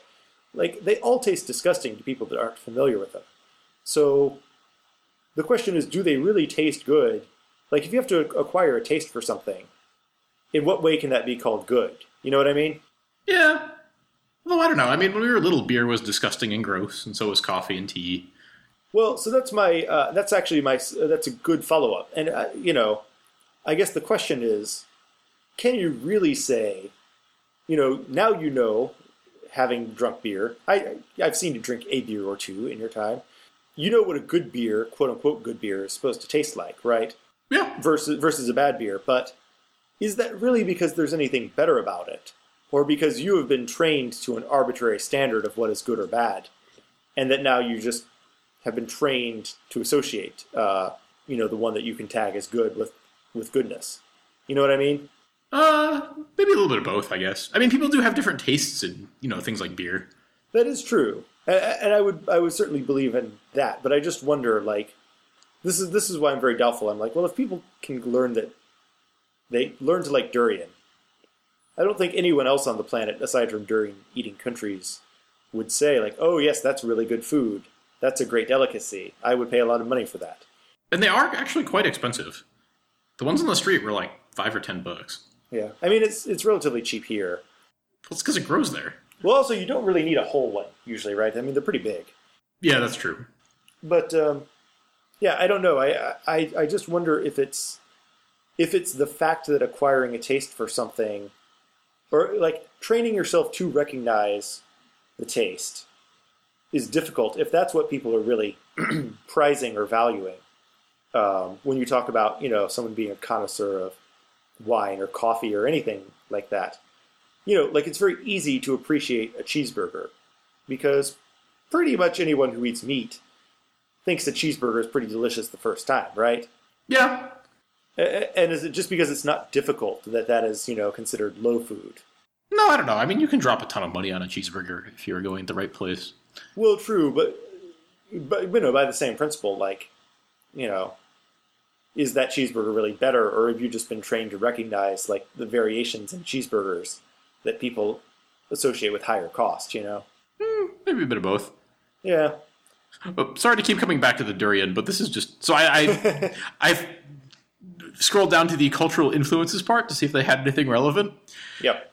And the Javanese believe that durian have aphrodisiac qualities and impose a set of rules on what may or may not be consumed with it.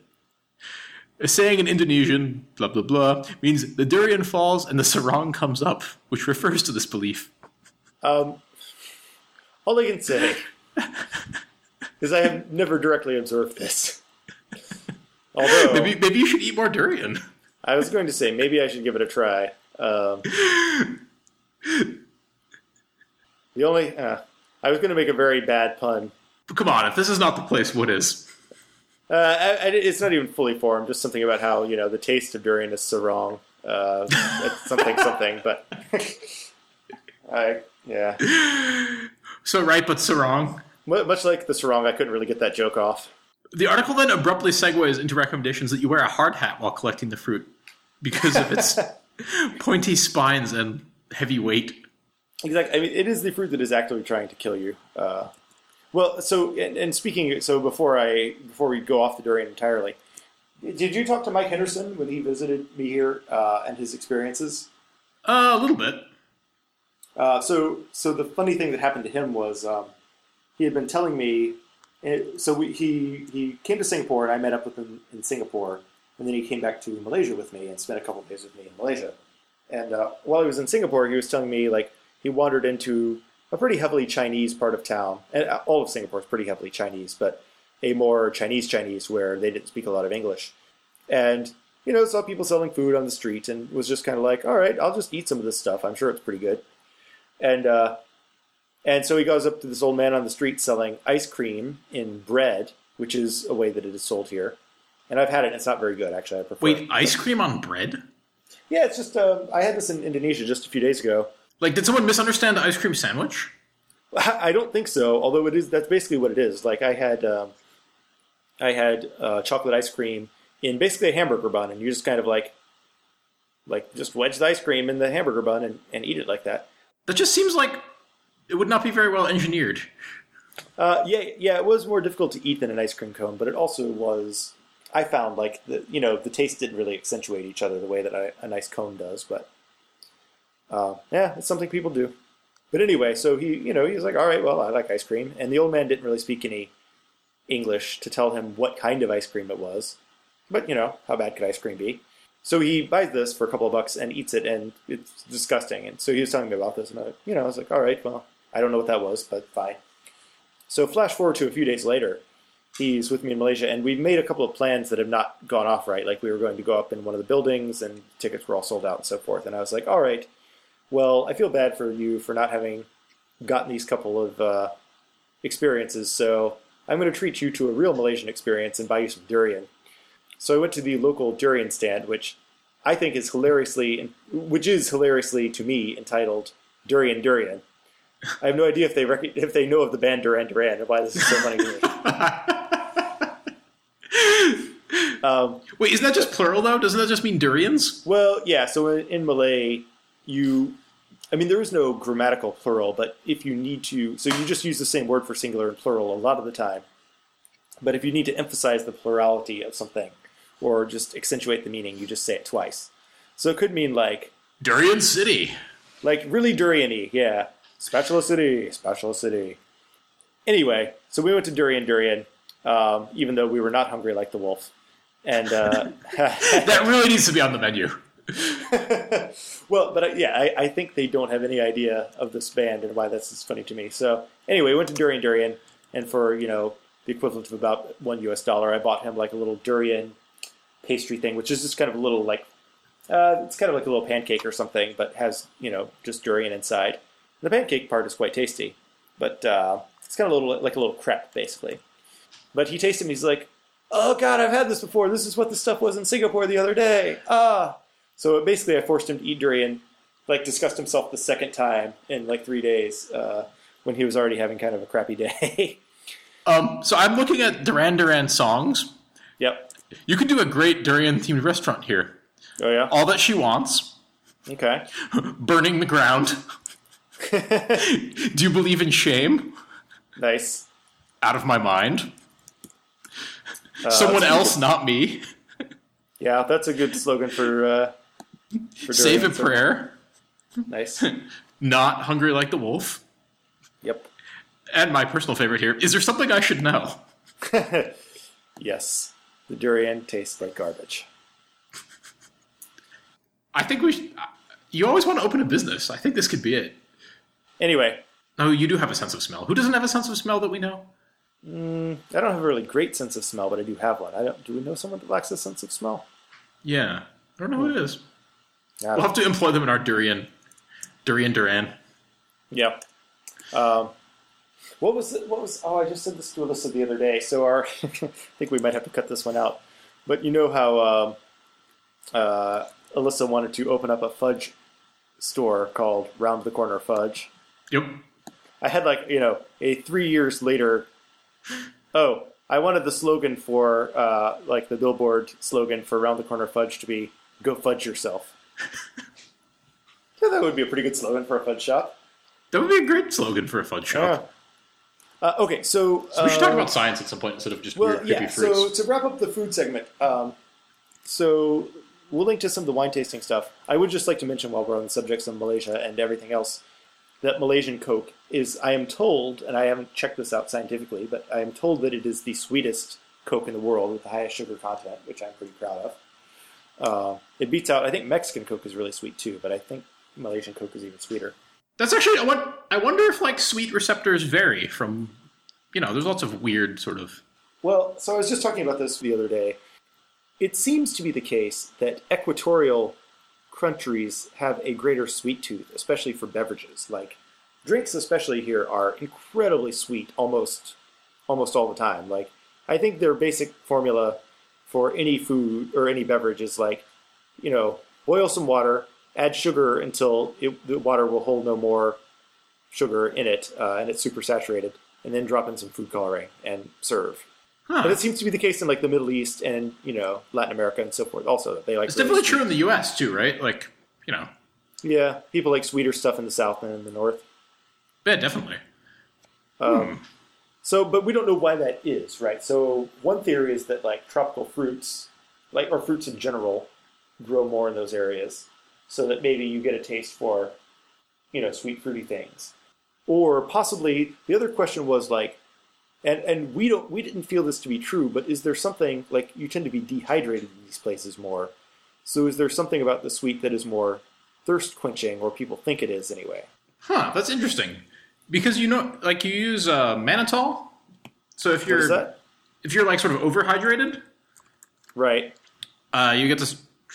You normally get a IV of it, I guess. It's called mannitol. Okay. And it's a sugar alcohol, but it actually dehydrates you. Well, that's what we were saying is, I didn't know that, but at least my impression, when I drink something too sugary, it actually makes my mouth feel very dry. It doesn't feel as thirst-quenching as something that's a little bit sweet. No, that's exactly it, because the sugar messes with the osmolarity and pulls water out of the cells. Okay. So kind of just like having something salty, similar kind of thing. You want to dilute the sugar more, basically, yep. Right? Yeah.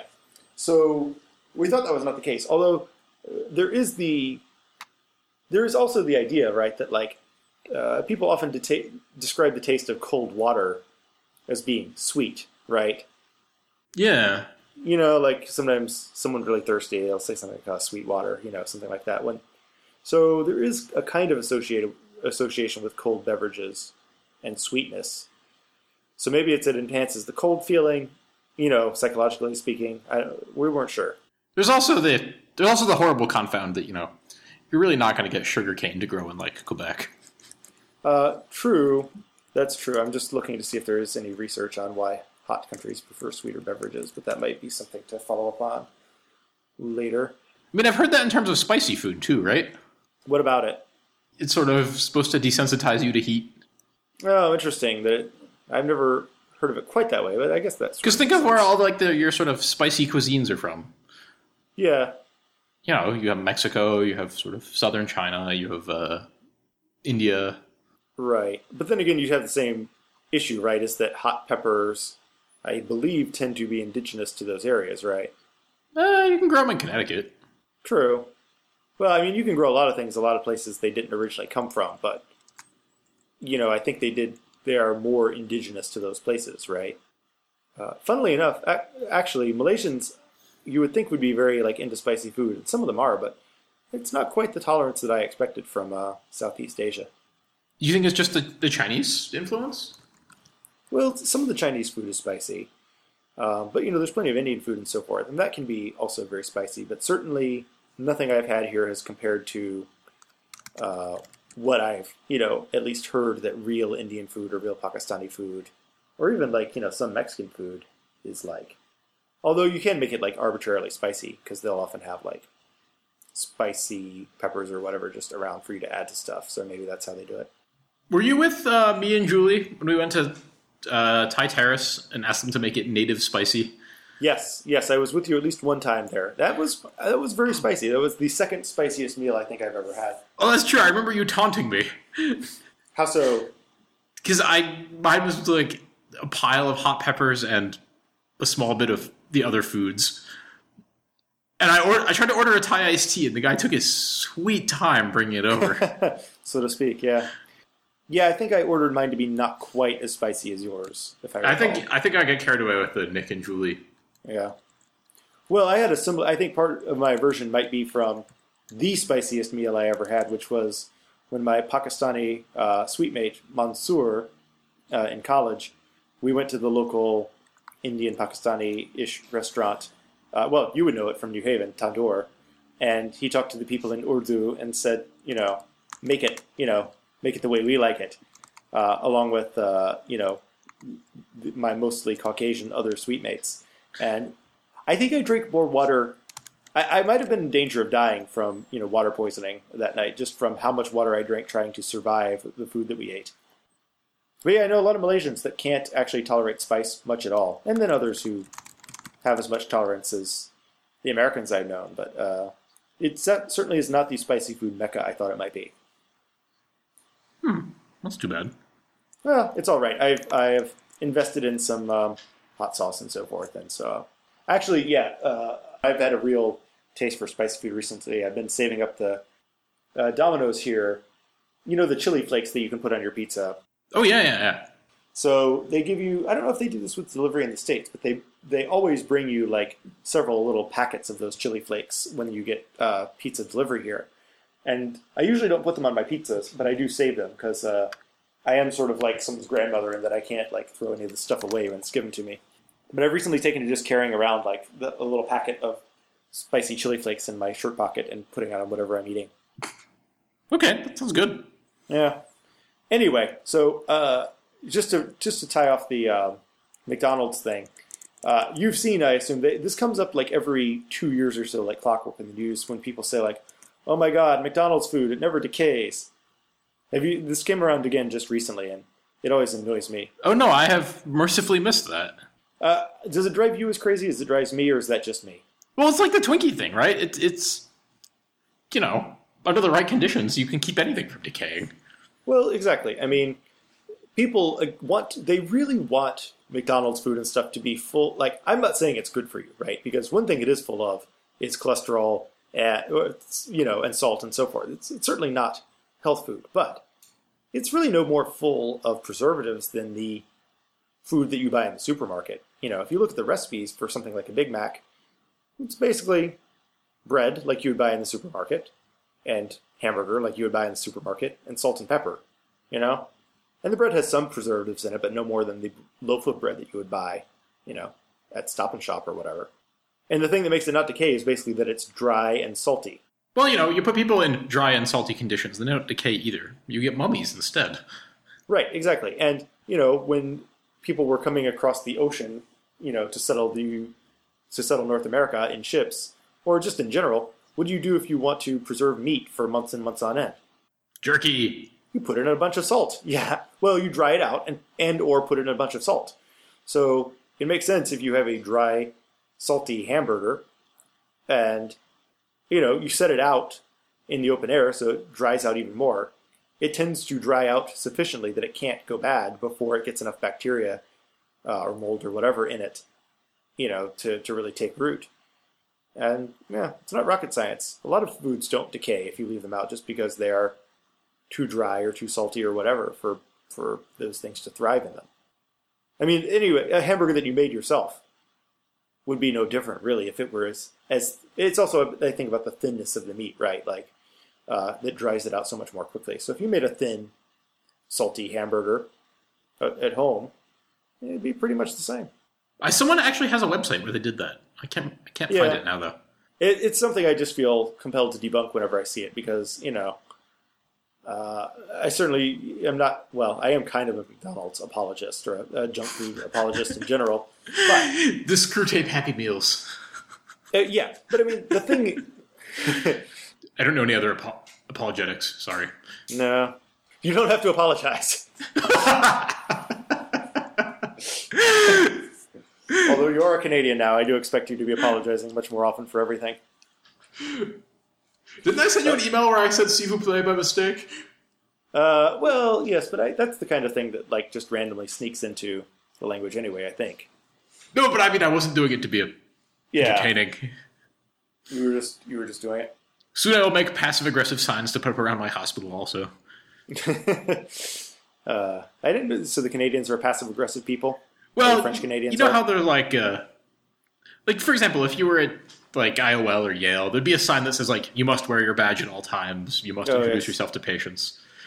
The one at the M&I says, I'm not making this up. It says, our policies are that you should wear your badge it says, we would like you to wear your badge at all times, and you should above the waist, and you should introduce yourself to patients when you meet them. These are our policies. It would be nice if you'd respect them. That is very passive-aggressive. Yeah, Malaysian is a weird thing, actually. One funny thing about here is, and again, I can't really criticize people too much because my ancestors came here and basically to Malaysia took over the place. Well, not like my dad, but the white people from whom I'm descended mostly, were colonialized Malaysia for some time and imposed their English on them. So I can't fault many Malaysians for not having perfect English, right? Because it's not some of their native tongue, but it's not, the indigenous tongue of the region. But one sort of weird thing is that even though the English is not very good sometimes, it will be far more wordy and formal than it would be in the States or in the UK or something. So, like, we had an automatic door that wasn't working in one of the buildings recently, and they had a sign on the automatic door that said something like, "We regret to inform you that this facility is not available at this time," or something like that. And, we're working very hard to, ensure its speedy return to service or something. And it was in not very good English, but it was in very formal, not very good English, where, in the States or Britain or whatever, you would just say out of order or out of service or something like that, right? But for some reason, people, like, when they do send out an email or something like that, it's extremely formal and full of these kind of stock phrases of formality, but often in a hilariously garbled way because they don't really understand the phrases they're using. That's funny. We get that too, actually. Oh, yeah? So, like, my elevator is being replaced in my apartment building. And, yeah, the note in English was actually less comprehensible than the parallel French translation on the other side. And much wordier also? Yeah. Yeah. Weird how people will do that because, that is not my inclination, when I don't speak any foreign language fluently, but to the extent that I speak any foreign language, I'm always like, me like schnitzel, give me one drink, please, Yeah, that was my German, was a lot of das und yeah. Zwei das? Still now, it's often like, how much? This much. Thank you. I certainly am not saying the equivalent of like, it would greatly please me if you were able to provide me with the following services, That's not what I've learned in the language. Although I guess, if you get like a stock phrase, maybe that is it. You just, if you don't know what to do, you just sort of start pasting stock phrases together that gets you in sort of the right direction. Well, and it actually agrees with sort of the local way of learning stuff, because education here, for better or for worse, is, mostly for worse, actually, is it's heavily memorization based. How do you feel, Professor? Yeah. No, it's very frustrating sometimes, actually, because, like, I think we take it for granted in the States how much we are taught to, like, do critical reasoning and stuff and figure out why things are the way they are. And it's really... You've read Surely You're Joking, Mr. Feynman, right? That book suckered me into going to grad school. His evil plan. Yes, it's not all doing physics equations at strip clubs, unfortunately. So we should add that this is an autobiography of Richard Feynman, who was a Sort of an awesome physicist. I think my brother would call him a life artist. Yeah. And a Nobel Prize winner and a generally, like, eccentric, awesome dude. Yeah, so he was a Nobel Prize winner. I think he recorded an album of him playing bongos. Yeah, he was a bongo player for some time. I think he was a painter, too. He worked on the Manhattan Project, where he basically caused a lot of trouble by picking people's locks. Right. And he did a lot of his theoretical physics work sitting in strip clubs. Yeah, I think the rationale was... Academia is exactly like that now. What was his rationale was basically like, the food's cheap, it's not very busy during the day, the scenery's not bad. It's kind of Barney Stinson-esque. Yeah. I mean, it's not entirely a bad theory. He was also a bit of a lady charmer guy, so that might have fed into it a bit. Did I already try to pitch you on my Richard Feynman narrates The Maltese Falcon? No, I have not. Well, how would that go? Because he does sound like... The funny thing is he's this brilliant guy, but he does sound like a kind of tough Brooklyn dude. Exactly. So it'd be called The Maltese Feynman. Ah, I like that. Or actually, Surely You're Joking, Mr. Feynman would work too. It always sort of bothered me that it was Surely You're Joking, Mr. Feynman, and not Surely Not Doctor? Dr. Feynman, yeah. Well, maybe he was joking before he finished his PhD. It might have been, yeah, well, there was a story called that in the book, and I can't remember if maybe that was before he finished his doctorate. Hard to say. You will be completely unsurprised to know that I have the book right here. Yeah, I have it in the other room. I mean, I can't reach through the wall, but yeah, it's close by. But anyway, so this is a bit of well, this is not off track, but, one cool thing about Feynman, and if you listeners have not ever heard Richard Feynman speak, there's a million great YouTube videos of him. But the great thing about Feynman is he's able to explain things in very natural language, right? And, talking about quantum physics and stuff, the natural language is always going to be an approximation. But it's pretty good approximations that he gives you, right? So, he'll say something like, well, you see, the strong nuclear force is, you can think of it as like a rubber band that holds two things together. Oh, no. We have a much better Feynman example. Hold on one second. We could. Well, we'll splice it in. But it's where he talks about waves in a pool. Okay. It's hilarious. And I can't find the YouTube link. I'll just play it. Pool. Somebody dives in, and she's not too pretty, so I can think of something else. I think of the waves and things that have formed in the water. And when there's lots of people have dived in the pool, there's a very great choppiness of all these waves all over the water. And to think that it's possible, maybe, that in those waves is a clue as to what's happening in the pool. Yeah, so that's Richard Feynman. Right. So yeah, I mean, that's a short explanation, but... Whoa, what just happened there? I think Feynman's ghost is coming back to haunt us. So it's very natural. I mean, the one I was starting to go into is basically, if you want to think about the strong force, like most of the forces we see in everyday life, right? Like magnetism or of gravity or whatever get weaker with distance. But the strong force gets stronger with distance up to a point. And I don't know if this is his explanation, but the one I always hear is like, well, imagine a rubber band holding two things. You pull them further apart, the band pulls them together again. You pull them far enough apart, the band breaks. Now, in this case, that's not a perfect analogy because something different happens when the strong force distance limit gets exceeded. But anyway, point being, like, that's a pretty good, quick explanation of how a very complex phenomenon works, right? But anyway, so there's this chapter in the book about when he went to Brazil, I think, and he was observing the students there, and they were all able to recite these equations verbatim and so forth. But then he would ask them, like, so let's say I have a such and such, I like roll a ball down a hill at this speed or whatever, like what happens? He'd set up some basic kind of physics situation. But, they would have no idea how to actually translate these equations they'd memorized and these definitions that they'd memorized into real-life applications. They didn't really, they had memorized these things but didn't really understand them. And that's, it's not the case everywhere, but it is pretty characteristic of the educational system here as well. That there's a lot of memorization and not a lot of focus on understanding. Maybe you should be the Richard Feynman of India, or Malaysia. Well, I mean, I do, what I find is that our brighter students certainly are able to overcome that quite a bit in, the 3 years that they're with us. I think it takes, because we're a British school and most of our people are, well, all of our people are non-local in our department. And, so we do teach things in a more Western fashion, and I'm always explaining things like the way I understand them, not with some fancy-sounding textbook sentence that is, sounds good but doesn't make the thing easy to understand necessarily. But, it certainly takes a while to kind of break people out of this memorization-based mentality. But we were going somewhere with this, and now I'm completely forgotten. Still to translations. Oh, right. Yeah, so I think that is how... So, like, when I took the Malay class, I saw how they tried to... and no offense, I doubt she's a podcast listener, but the woman who was teaching us, her idea of teaching us the language, and granted it was a short, 10-week class or whatever, was basically to hand us a printout with a bunch of phrases on it and be like, all right, memorize these.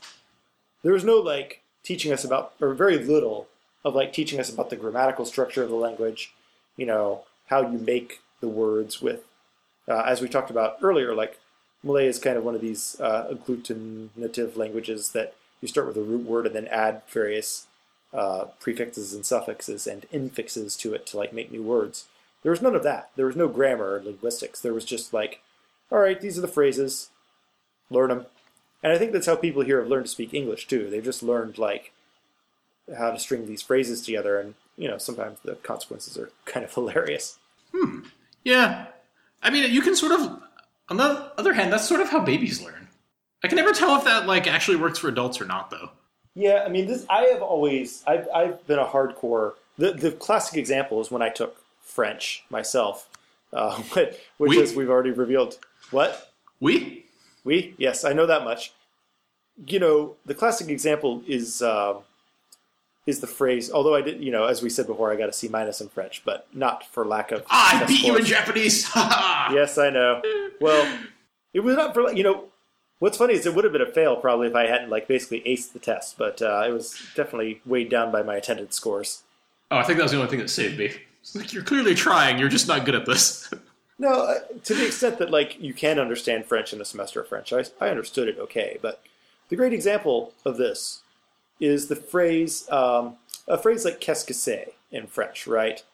Which to an English speaker looks insane, because it seems to have many more letters and hyphens and apostrophes in it than such a simple phrase as qu'est-ce que c'est should have, right? This still drives me nuts, to be totally honest. Well, but... Why write them if you're not going to say them? Well, that's true. I mean, again, we're coming from a language that has some of the most bizarre pronunciation rules in the world, so I can't really... I can't really throw stones there. But what's weird is... one always learns in French class on day 2 that qu'est-ce que c'est means what is it?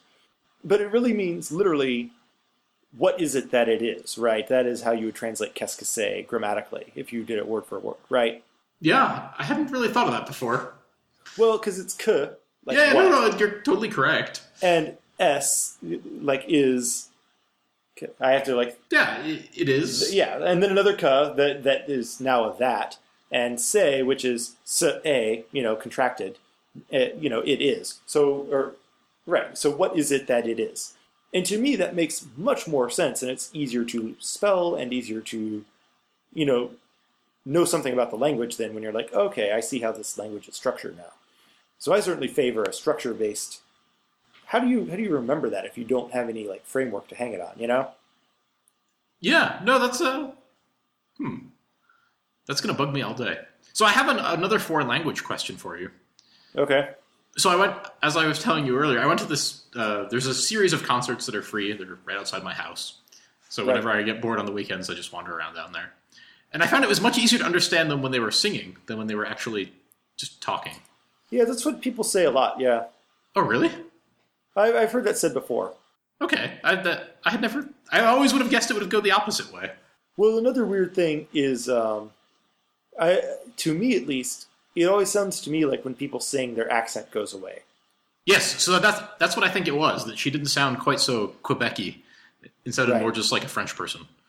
Well, or if you even think about keeping it in English, if you think about the Beatles, when they're singing a song, they don't sound nearly as Liverpudlian as, you know what I mean? You can still tell they're English, but it's not nearly as strong an accent as it is when they're speaking, right? Yeah, no, that's a good point. And so I think it is true that probably well, it's probably a few different things. One of which is that the cadence is dictated by the music and not by the linguistics as much, right? Oh, and it's probably much slower, too. Well, it's much slower. But, one of the hardest things I find, like, when I start to learn a foreign language, and I assume you might be the same way, is, that old Far Side cartoon about how dogs perceive humans? Yep. The one I'm talking about here. So this is kind of the way I hear foreign languages when I just know a little bit of them. So the Far Side cartoon is basically like the guy saying like, well, you see, Ginger, blah, blah, blah. And well, that was a terrible example, actually, because what the dog sees is blah, blah, blah, Ginger, blah, blah, blah, Ginger, blah, blah, blah, Ginger, right? But what I get is like a pop-out effect, right? Where I'll be hearing like blah, blah, blah, blah, blah, and then I'll hear the one word I know in the sentence. Yes, then you get all excited. You're like, yes! Yeah, and it's like, oh, I understand. No, wait, I understood just that one word. So, part of that is that I think, and I might know more of the words than just that one, but that one was the only one that was isolated enough for me to catch it, right? Yep. So I think it is the case that a big part of it is just like learning to hear the cadence of speech. And that's not as much an issue in singing, obviously. How does singing work in like a tonal language like Chinese, I wonder? I don't know. I don't know if you can ignore the tone or if the tone is built into the musical progression. I'm not sure. You think it's just you have to sort of pick your words so that the tone works? Or change your melody? I'm not sure. Find a Chinese person and let's ask. There are many of them at my university, so yes, I will check on that. Okay, I'll send you a net. Oh, to catch a Chinese person with? Mm-hmm. And a durian. I'll just put a durian under a box propped up with a stick, and I'm sure I'll catch a bunch of Malaysians that will answer my questions for me. Oh God, we're going on 2 hours again. Yeah, so we should talk about a couple other of our topics, but before we wrap up, I just wanted to ask you, partly just personally, but maybe this also relates to what we were talking about earlier. Have you been to the restaurant Au Noir in Montreal yet? I have not. Is it good? Is this the one where the blind people work? Yeah, this is the one where the food is served in pitch black, and the wait staff are all blind people, and you eat your meal in complete darkness. Yeah, I've heard of that. I want to try it. It's kind of expensive, but not like insanely expensive. I think it might cost you like $50 or something for a... Oh, why did I click on the French menu? Although I guess the dollar sign is the same. Well, yes. $34. That's pretty reasonable. For like an entree or right? Well, it's a prefix. It's prefix, menu, isn't it? Yeah. Yeah. Yeah. I mean, so it's a nice-ish night out, but not anything insane. No, that might be worth it. I thought it was fairly cool. There's one in New York too. It's ninja themed though. That's it's a little strange. Well, because they sneak around in the dark. I guess, but how much do you need to sneak when it's completely pitch black? Also, how do you know if it's ninja themed if it's completely pitch black? Well, exactly. Excellent point. Maybe they just tell people a different thing every week. Like, oh yes, this one is it's pirate themed. Yeah, black hole themed. Hey, want to open a restaurant? Yes, it can be any theme you imagine. But yeah, it's pretty cool. But I was just going to say, like, is there a Malaysian one? No, I don't think so.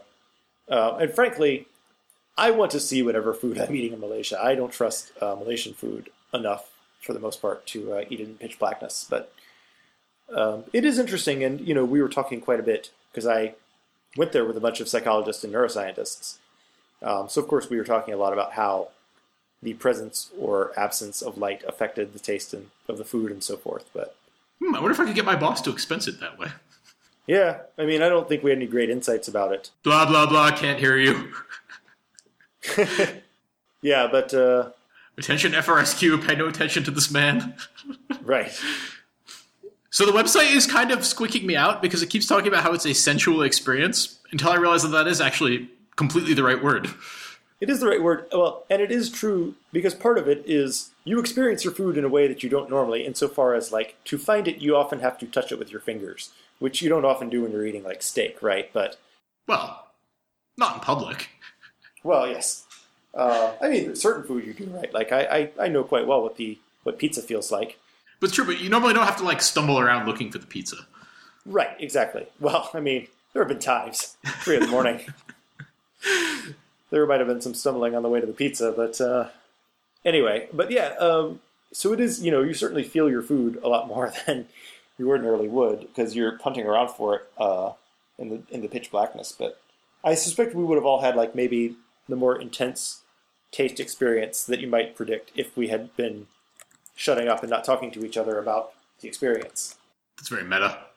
Well, because our senses were largely focused on like discussing the experiences we were having it, so probably not the like deprivation chamber it otherwise could have been. But anywho, so do you want to talk? We want to do a lightning round of one or two other topics because sure, yeah, it has been sort of food heavy. The naked mole rat thing was cool, but go into it. I admit I did not read it, so I would love to hear about it. Okay. So this is lightning round stuff here, because this is actually pretty new stuff. This was on, it was on the news portion of Science magazine, so, the popular section. But I think the research itself was published also in Science or Nature, a good journal like that. Basically, it's just discussing a new series of studies on naked mole rats and why they don't appear to get cancer. So they live quite a long time for rodents. I think something like 20 years or something like that. Pretty long time. Oh, really? Maybe not, but let's see. That's a long time for a rat. Well, it says they outlive things like beavers and gray squirrels by... Beavers and gray squirrels last a couple of decades, but naked mole rats outlive those larger animals by 10 years. So yeah, they could live up to like 30 years or so. I guess a squirrel would live much longer if it did not run in the middle of a road. Well, right. And of course, like, some things live much longer in captivity than they do when they're not being eaten by other things, right? It apparently holds the record for the oldest rodent at 28 years. Okay, there you go. Yes, I'm older than the oldest rat. Yes. And also hairier, and, generally I think slightly better looking, because naked mole rats... Sorry, that was a bit of an insult. Significantly better looking. Wow, backhanded. Sorry. I didn't mean that, but yes, I think one can definitively say that we are better looking than naked mole rats. Because, they're pretty ugly looking, but anyway, they don't get cancer, right? They've never been observed to get cancer in any laboratory setting. And anyway, the way they think it is due to, so this is a group, let's maybe give them a shout out. The person cited here on Science Mag is Vera Gorbanova of University of Rochester. But anyway, they studied them for a while after noticing this, and they currently think it's because of basically a substance in the cellular matrix, or in the intercellular spaces. So just the spaces between cells. The consistency is much different than like a lot of other mammal cells or animal cells in general. It's basically kind of a gooey stuff that seems to keep cells from clumping together in quite the same way.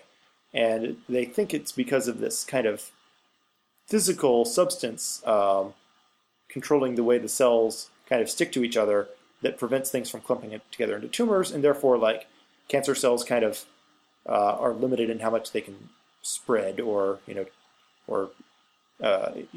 individual cells might become cancerous, but then they just kind of die out because they don't clump into these big, fast-growing tumors. So I just thought that was kind of cool and kind of a neat... that is cool. Neat study. It's one of those things that, like, can you use this to cure cancers? Who knows? Because without genetically re-engineering... So they went on and did this, like, they added... wait a minute. It looks like did they knock out a tumor suppressor? Well, right. They induced, or at least... to produce cancerous cells, but the naked mole rat still did not show cancer cells or tumors producing, or uncontrolled growth, the article says. But yes, when they did do things, so they don't go into details here, but when they did things to interfere with this, it's basically a complex sugar, I believe, that is present in this extracellular matrix. So when they interfered with it, they did get tumors not only in vitro, but also in live animals. So they say the next step is, of course, to knock in the gene for this complex sugar into like a rat and see if, or a mouse probably, and then see if that makes the mice cancer resistant. But of course, the problem is, can you use this to treat cancer in humans without genetically re-engineering us? And who knows, of course. Well, we apparently have some, but we have about 15 grams per person. Right, and it's, I believe, a different form also, right? Yeah, the mole rat one looks like it's way larger. Well, it says it's about 5 times the size of the variant found in mice, rats, and humans. That seems larger. It's a weird-looking molecule. Yeah, I haven't looked it up. But anyway, so we don't have to go into detail about that, but that's kind of neat. We'll link the Science Mag article. Cool. Do I have anything? What was stuff that lives in clouds? Was the bacteria layer? I was super excited about this, and for the record, so I was super excited about this. I found it like somewhere random, and then 2 days later it was on the front page of Reddit. But I heard of it first, damn it. So I'm a science hipster. I thought that because I actually did see the same thing or something that I thought was what you were alluding to on Reddit. But I'll give you cred.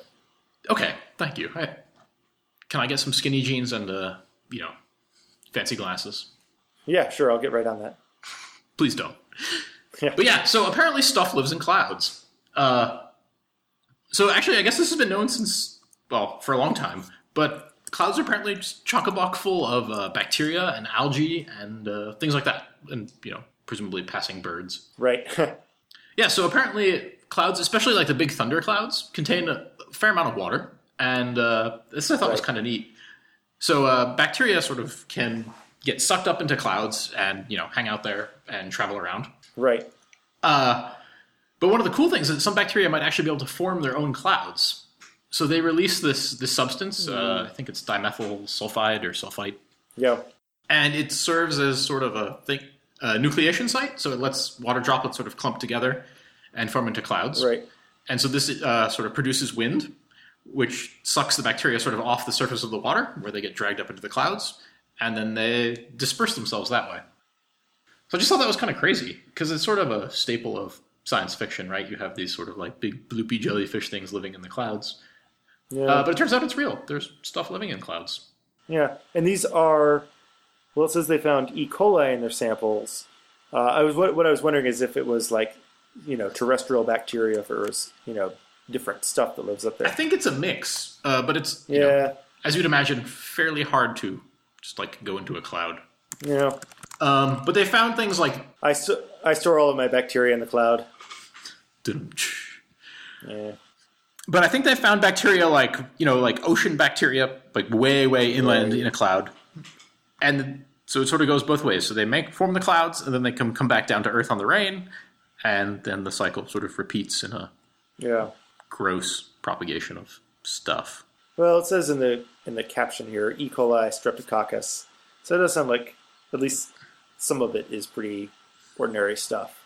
Oh, so this was related to that. So some people think that might actually be how, diseases can spread. That they go all the way up to the 30,000 feet above sea level and drop back down again? I think that is, super duper speculative, but it would be kind of cool. That sounds like the plot of, another apocalyptic fiction type movie. Add that to the list. Yeah. Actually, speaking of disease spreads, I overheard this cool fact at a coffee shop last night. Okay. So you know how you can track influenza or whatever around?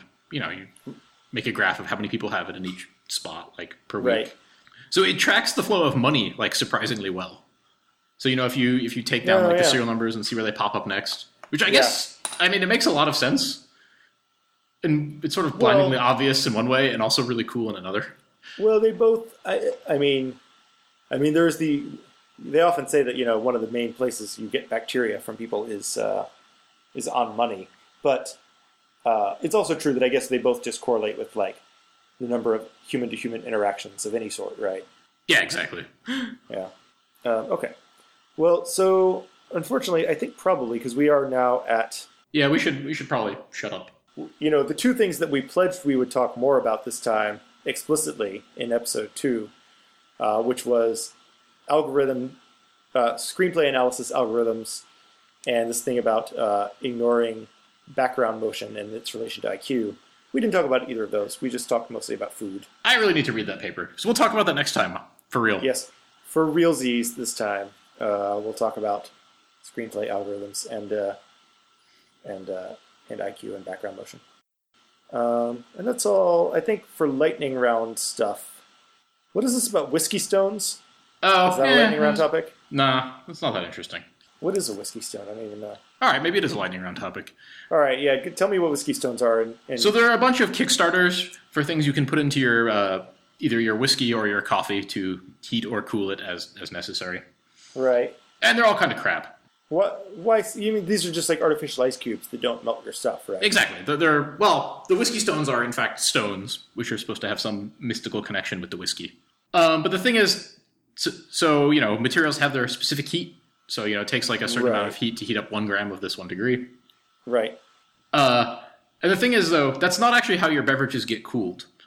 So if you have it takes way, way more energy to cool, to turn 1 gram of liquid, or 1 gram of ice into 1 gram of liquid than it does to change the temperature. So the whiskey stones actually don't do crap, basically. Oh, okay. So just putting a cold, solid object into a beverage does not actually make it that cold. Right. I'm trying to look up the actual number, but it's a huge factor.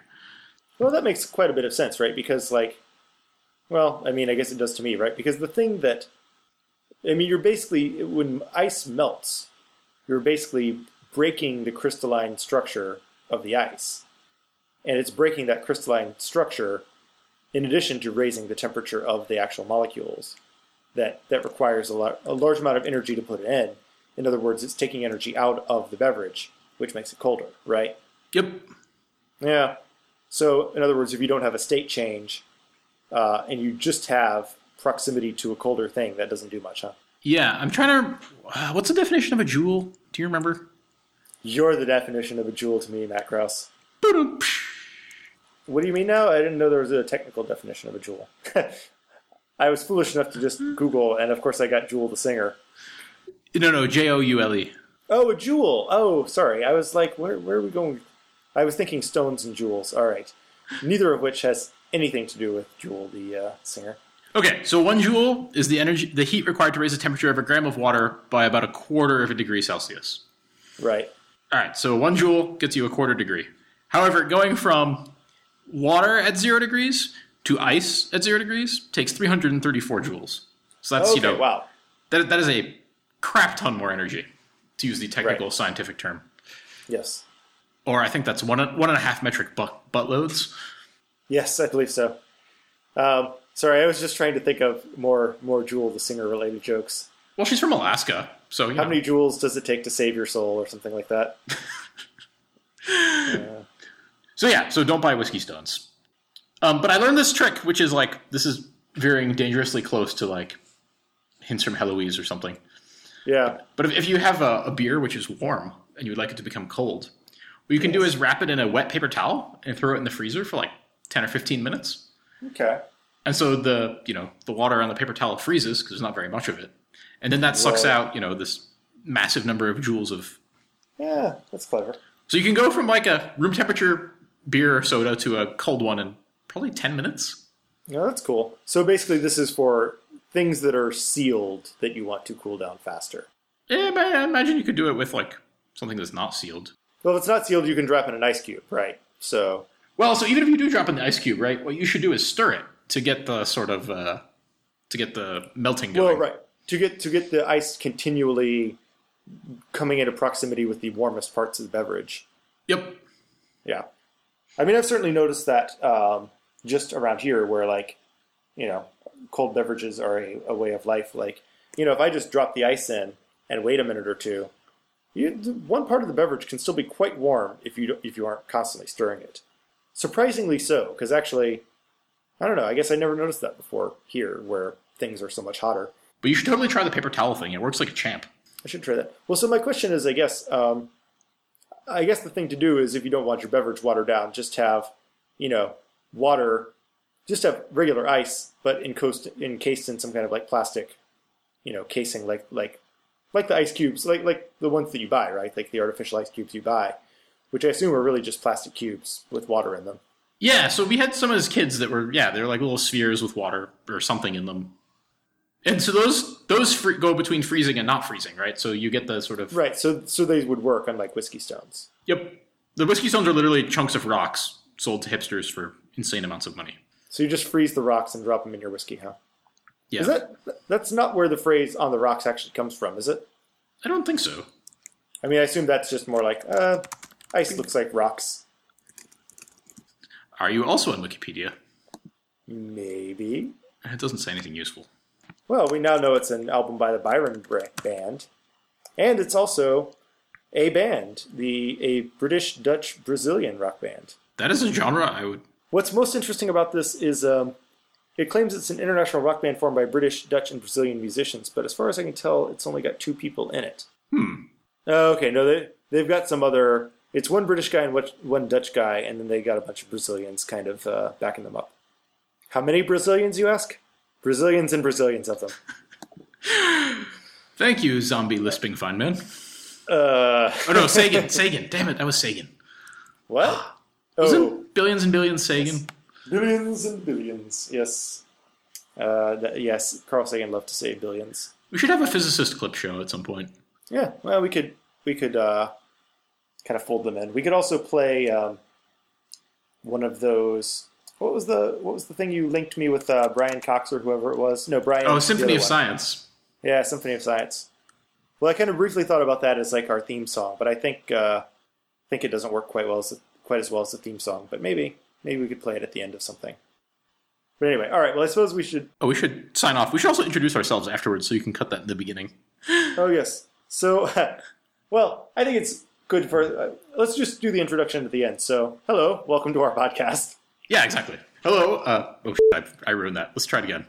No, I think it's actually funnier if we actually do the introduction at the very end of the podcast, and the first, hour and 45 minutes were just a digression.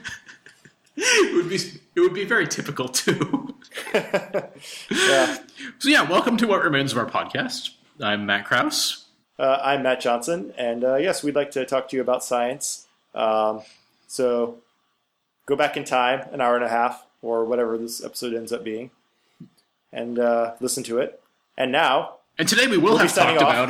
Yes, exactly. Well, that was a great discussion there, Matt Krause. So I guess we should be going now. All right, see you next time. Wait, before we do that, we should do... It's going to be so disjointed. We should do our website and everything. So if you enjoyed listening to this podcast and would like to contact us, or if you'd like to send us hate mail or, pictures of yourself or whatever... we have a website. It's SSHHMM at SSHHMM.wordpress.com. Our email address, and by the way, this is a minor correction to last time. I think once we briefly said it was SSHHMM@gmail, but that's not true. That's some random person. And I've gotten enough emails directed to the wrong Matthew Johnson that I'm very sensitive to this. So don't email that random person, whoever they are. It's Super Science Happy Hour, all run together at gmail.com. We couldn't get the initials for that one. And listen to us on iTunes. There's a link to the RSS feed on the website. You can also listen to episodes, stream them directly from the website. And if you have feedback about what other podcatchers you might want us to integrate with, let us know. Or topics. We love topics. Topics. If you'd like to be a guest star... we should probably, once we get our technical stuff sorted out, we'll have some of our friends on, hopefully as guest stars. But most of our friends are neuroscientists. So if you are Stephen Hawking or another sort of physicist or chemist or astrobiologist or whatever, and would like to come on, we would like to have you. So let us know. All right. See you next time. Adios.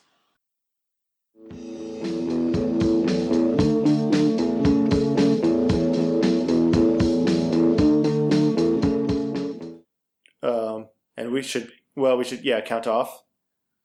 3. 2. Oh, we're going down. Sorry. Oh.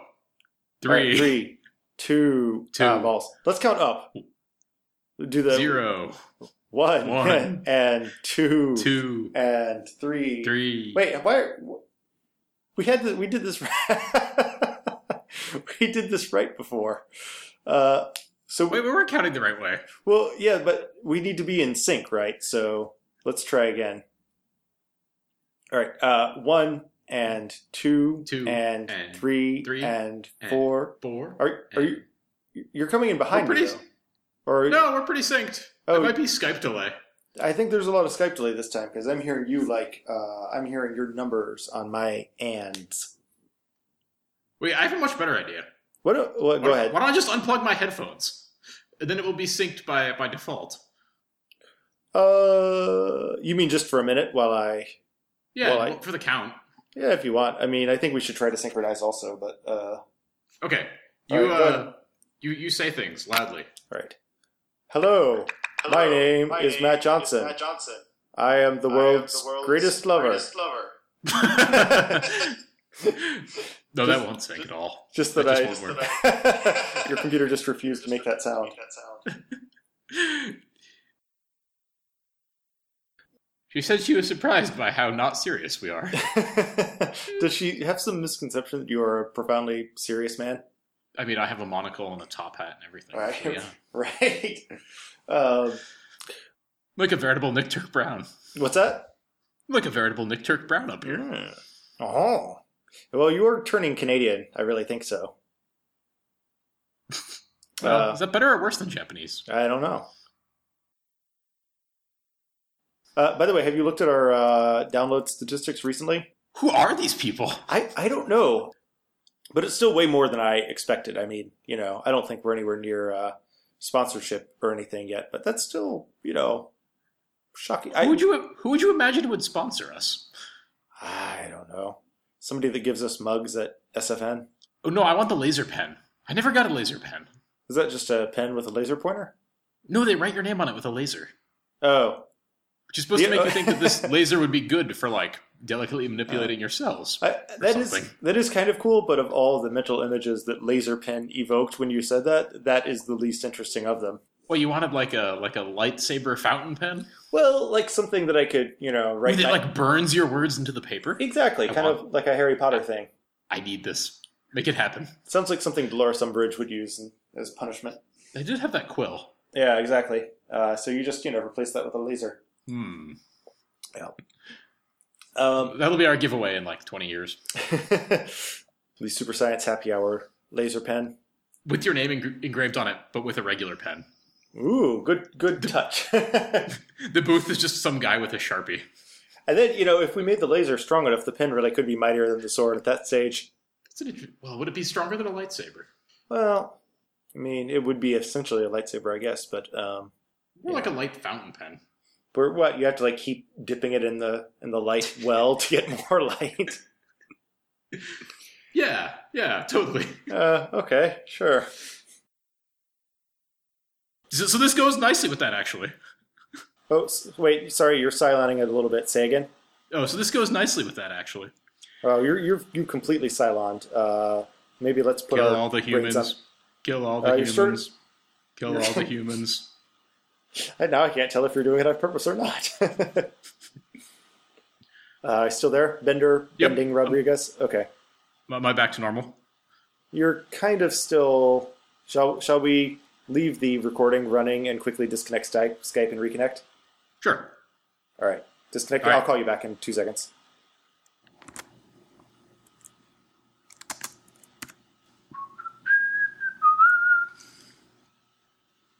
Oh,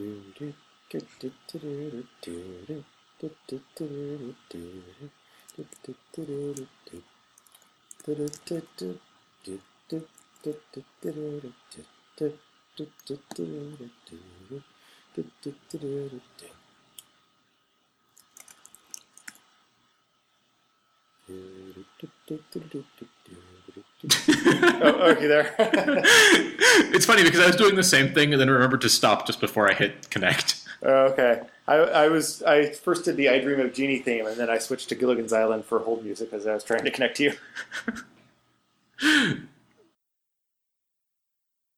Are you playing it now? No, that was Stephen Hawking shouting in. Oh yes, we should have. One of these episodes we should just have Stephen Hawking as a guest on the podcast. Because how would anyone know it's not really him? Did you know he had one of the first synthesizers? I mean, I sort of figured it.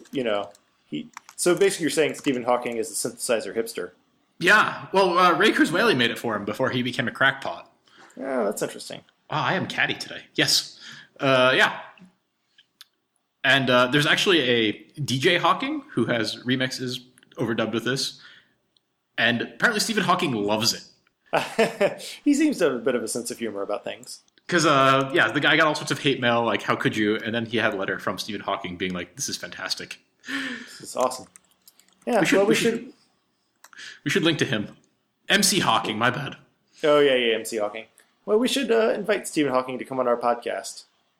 I would love to, Matthew. That was pretty good. That was my...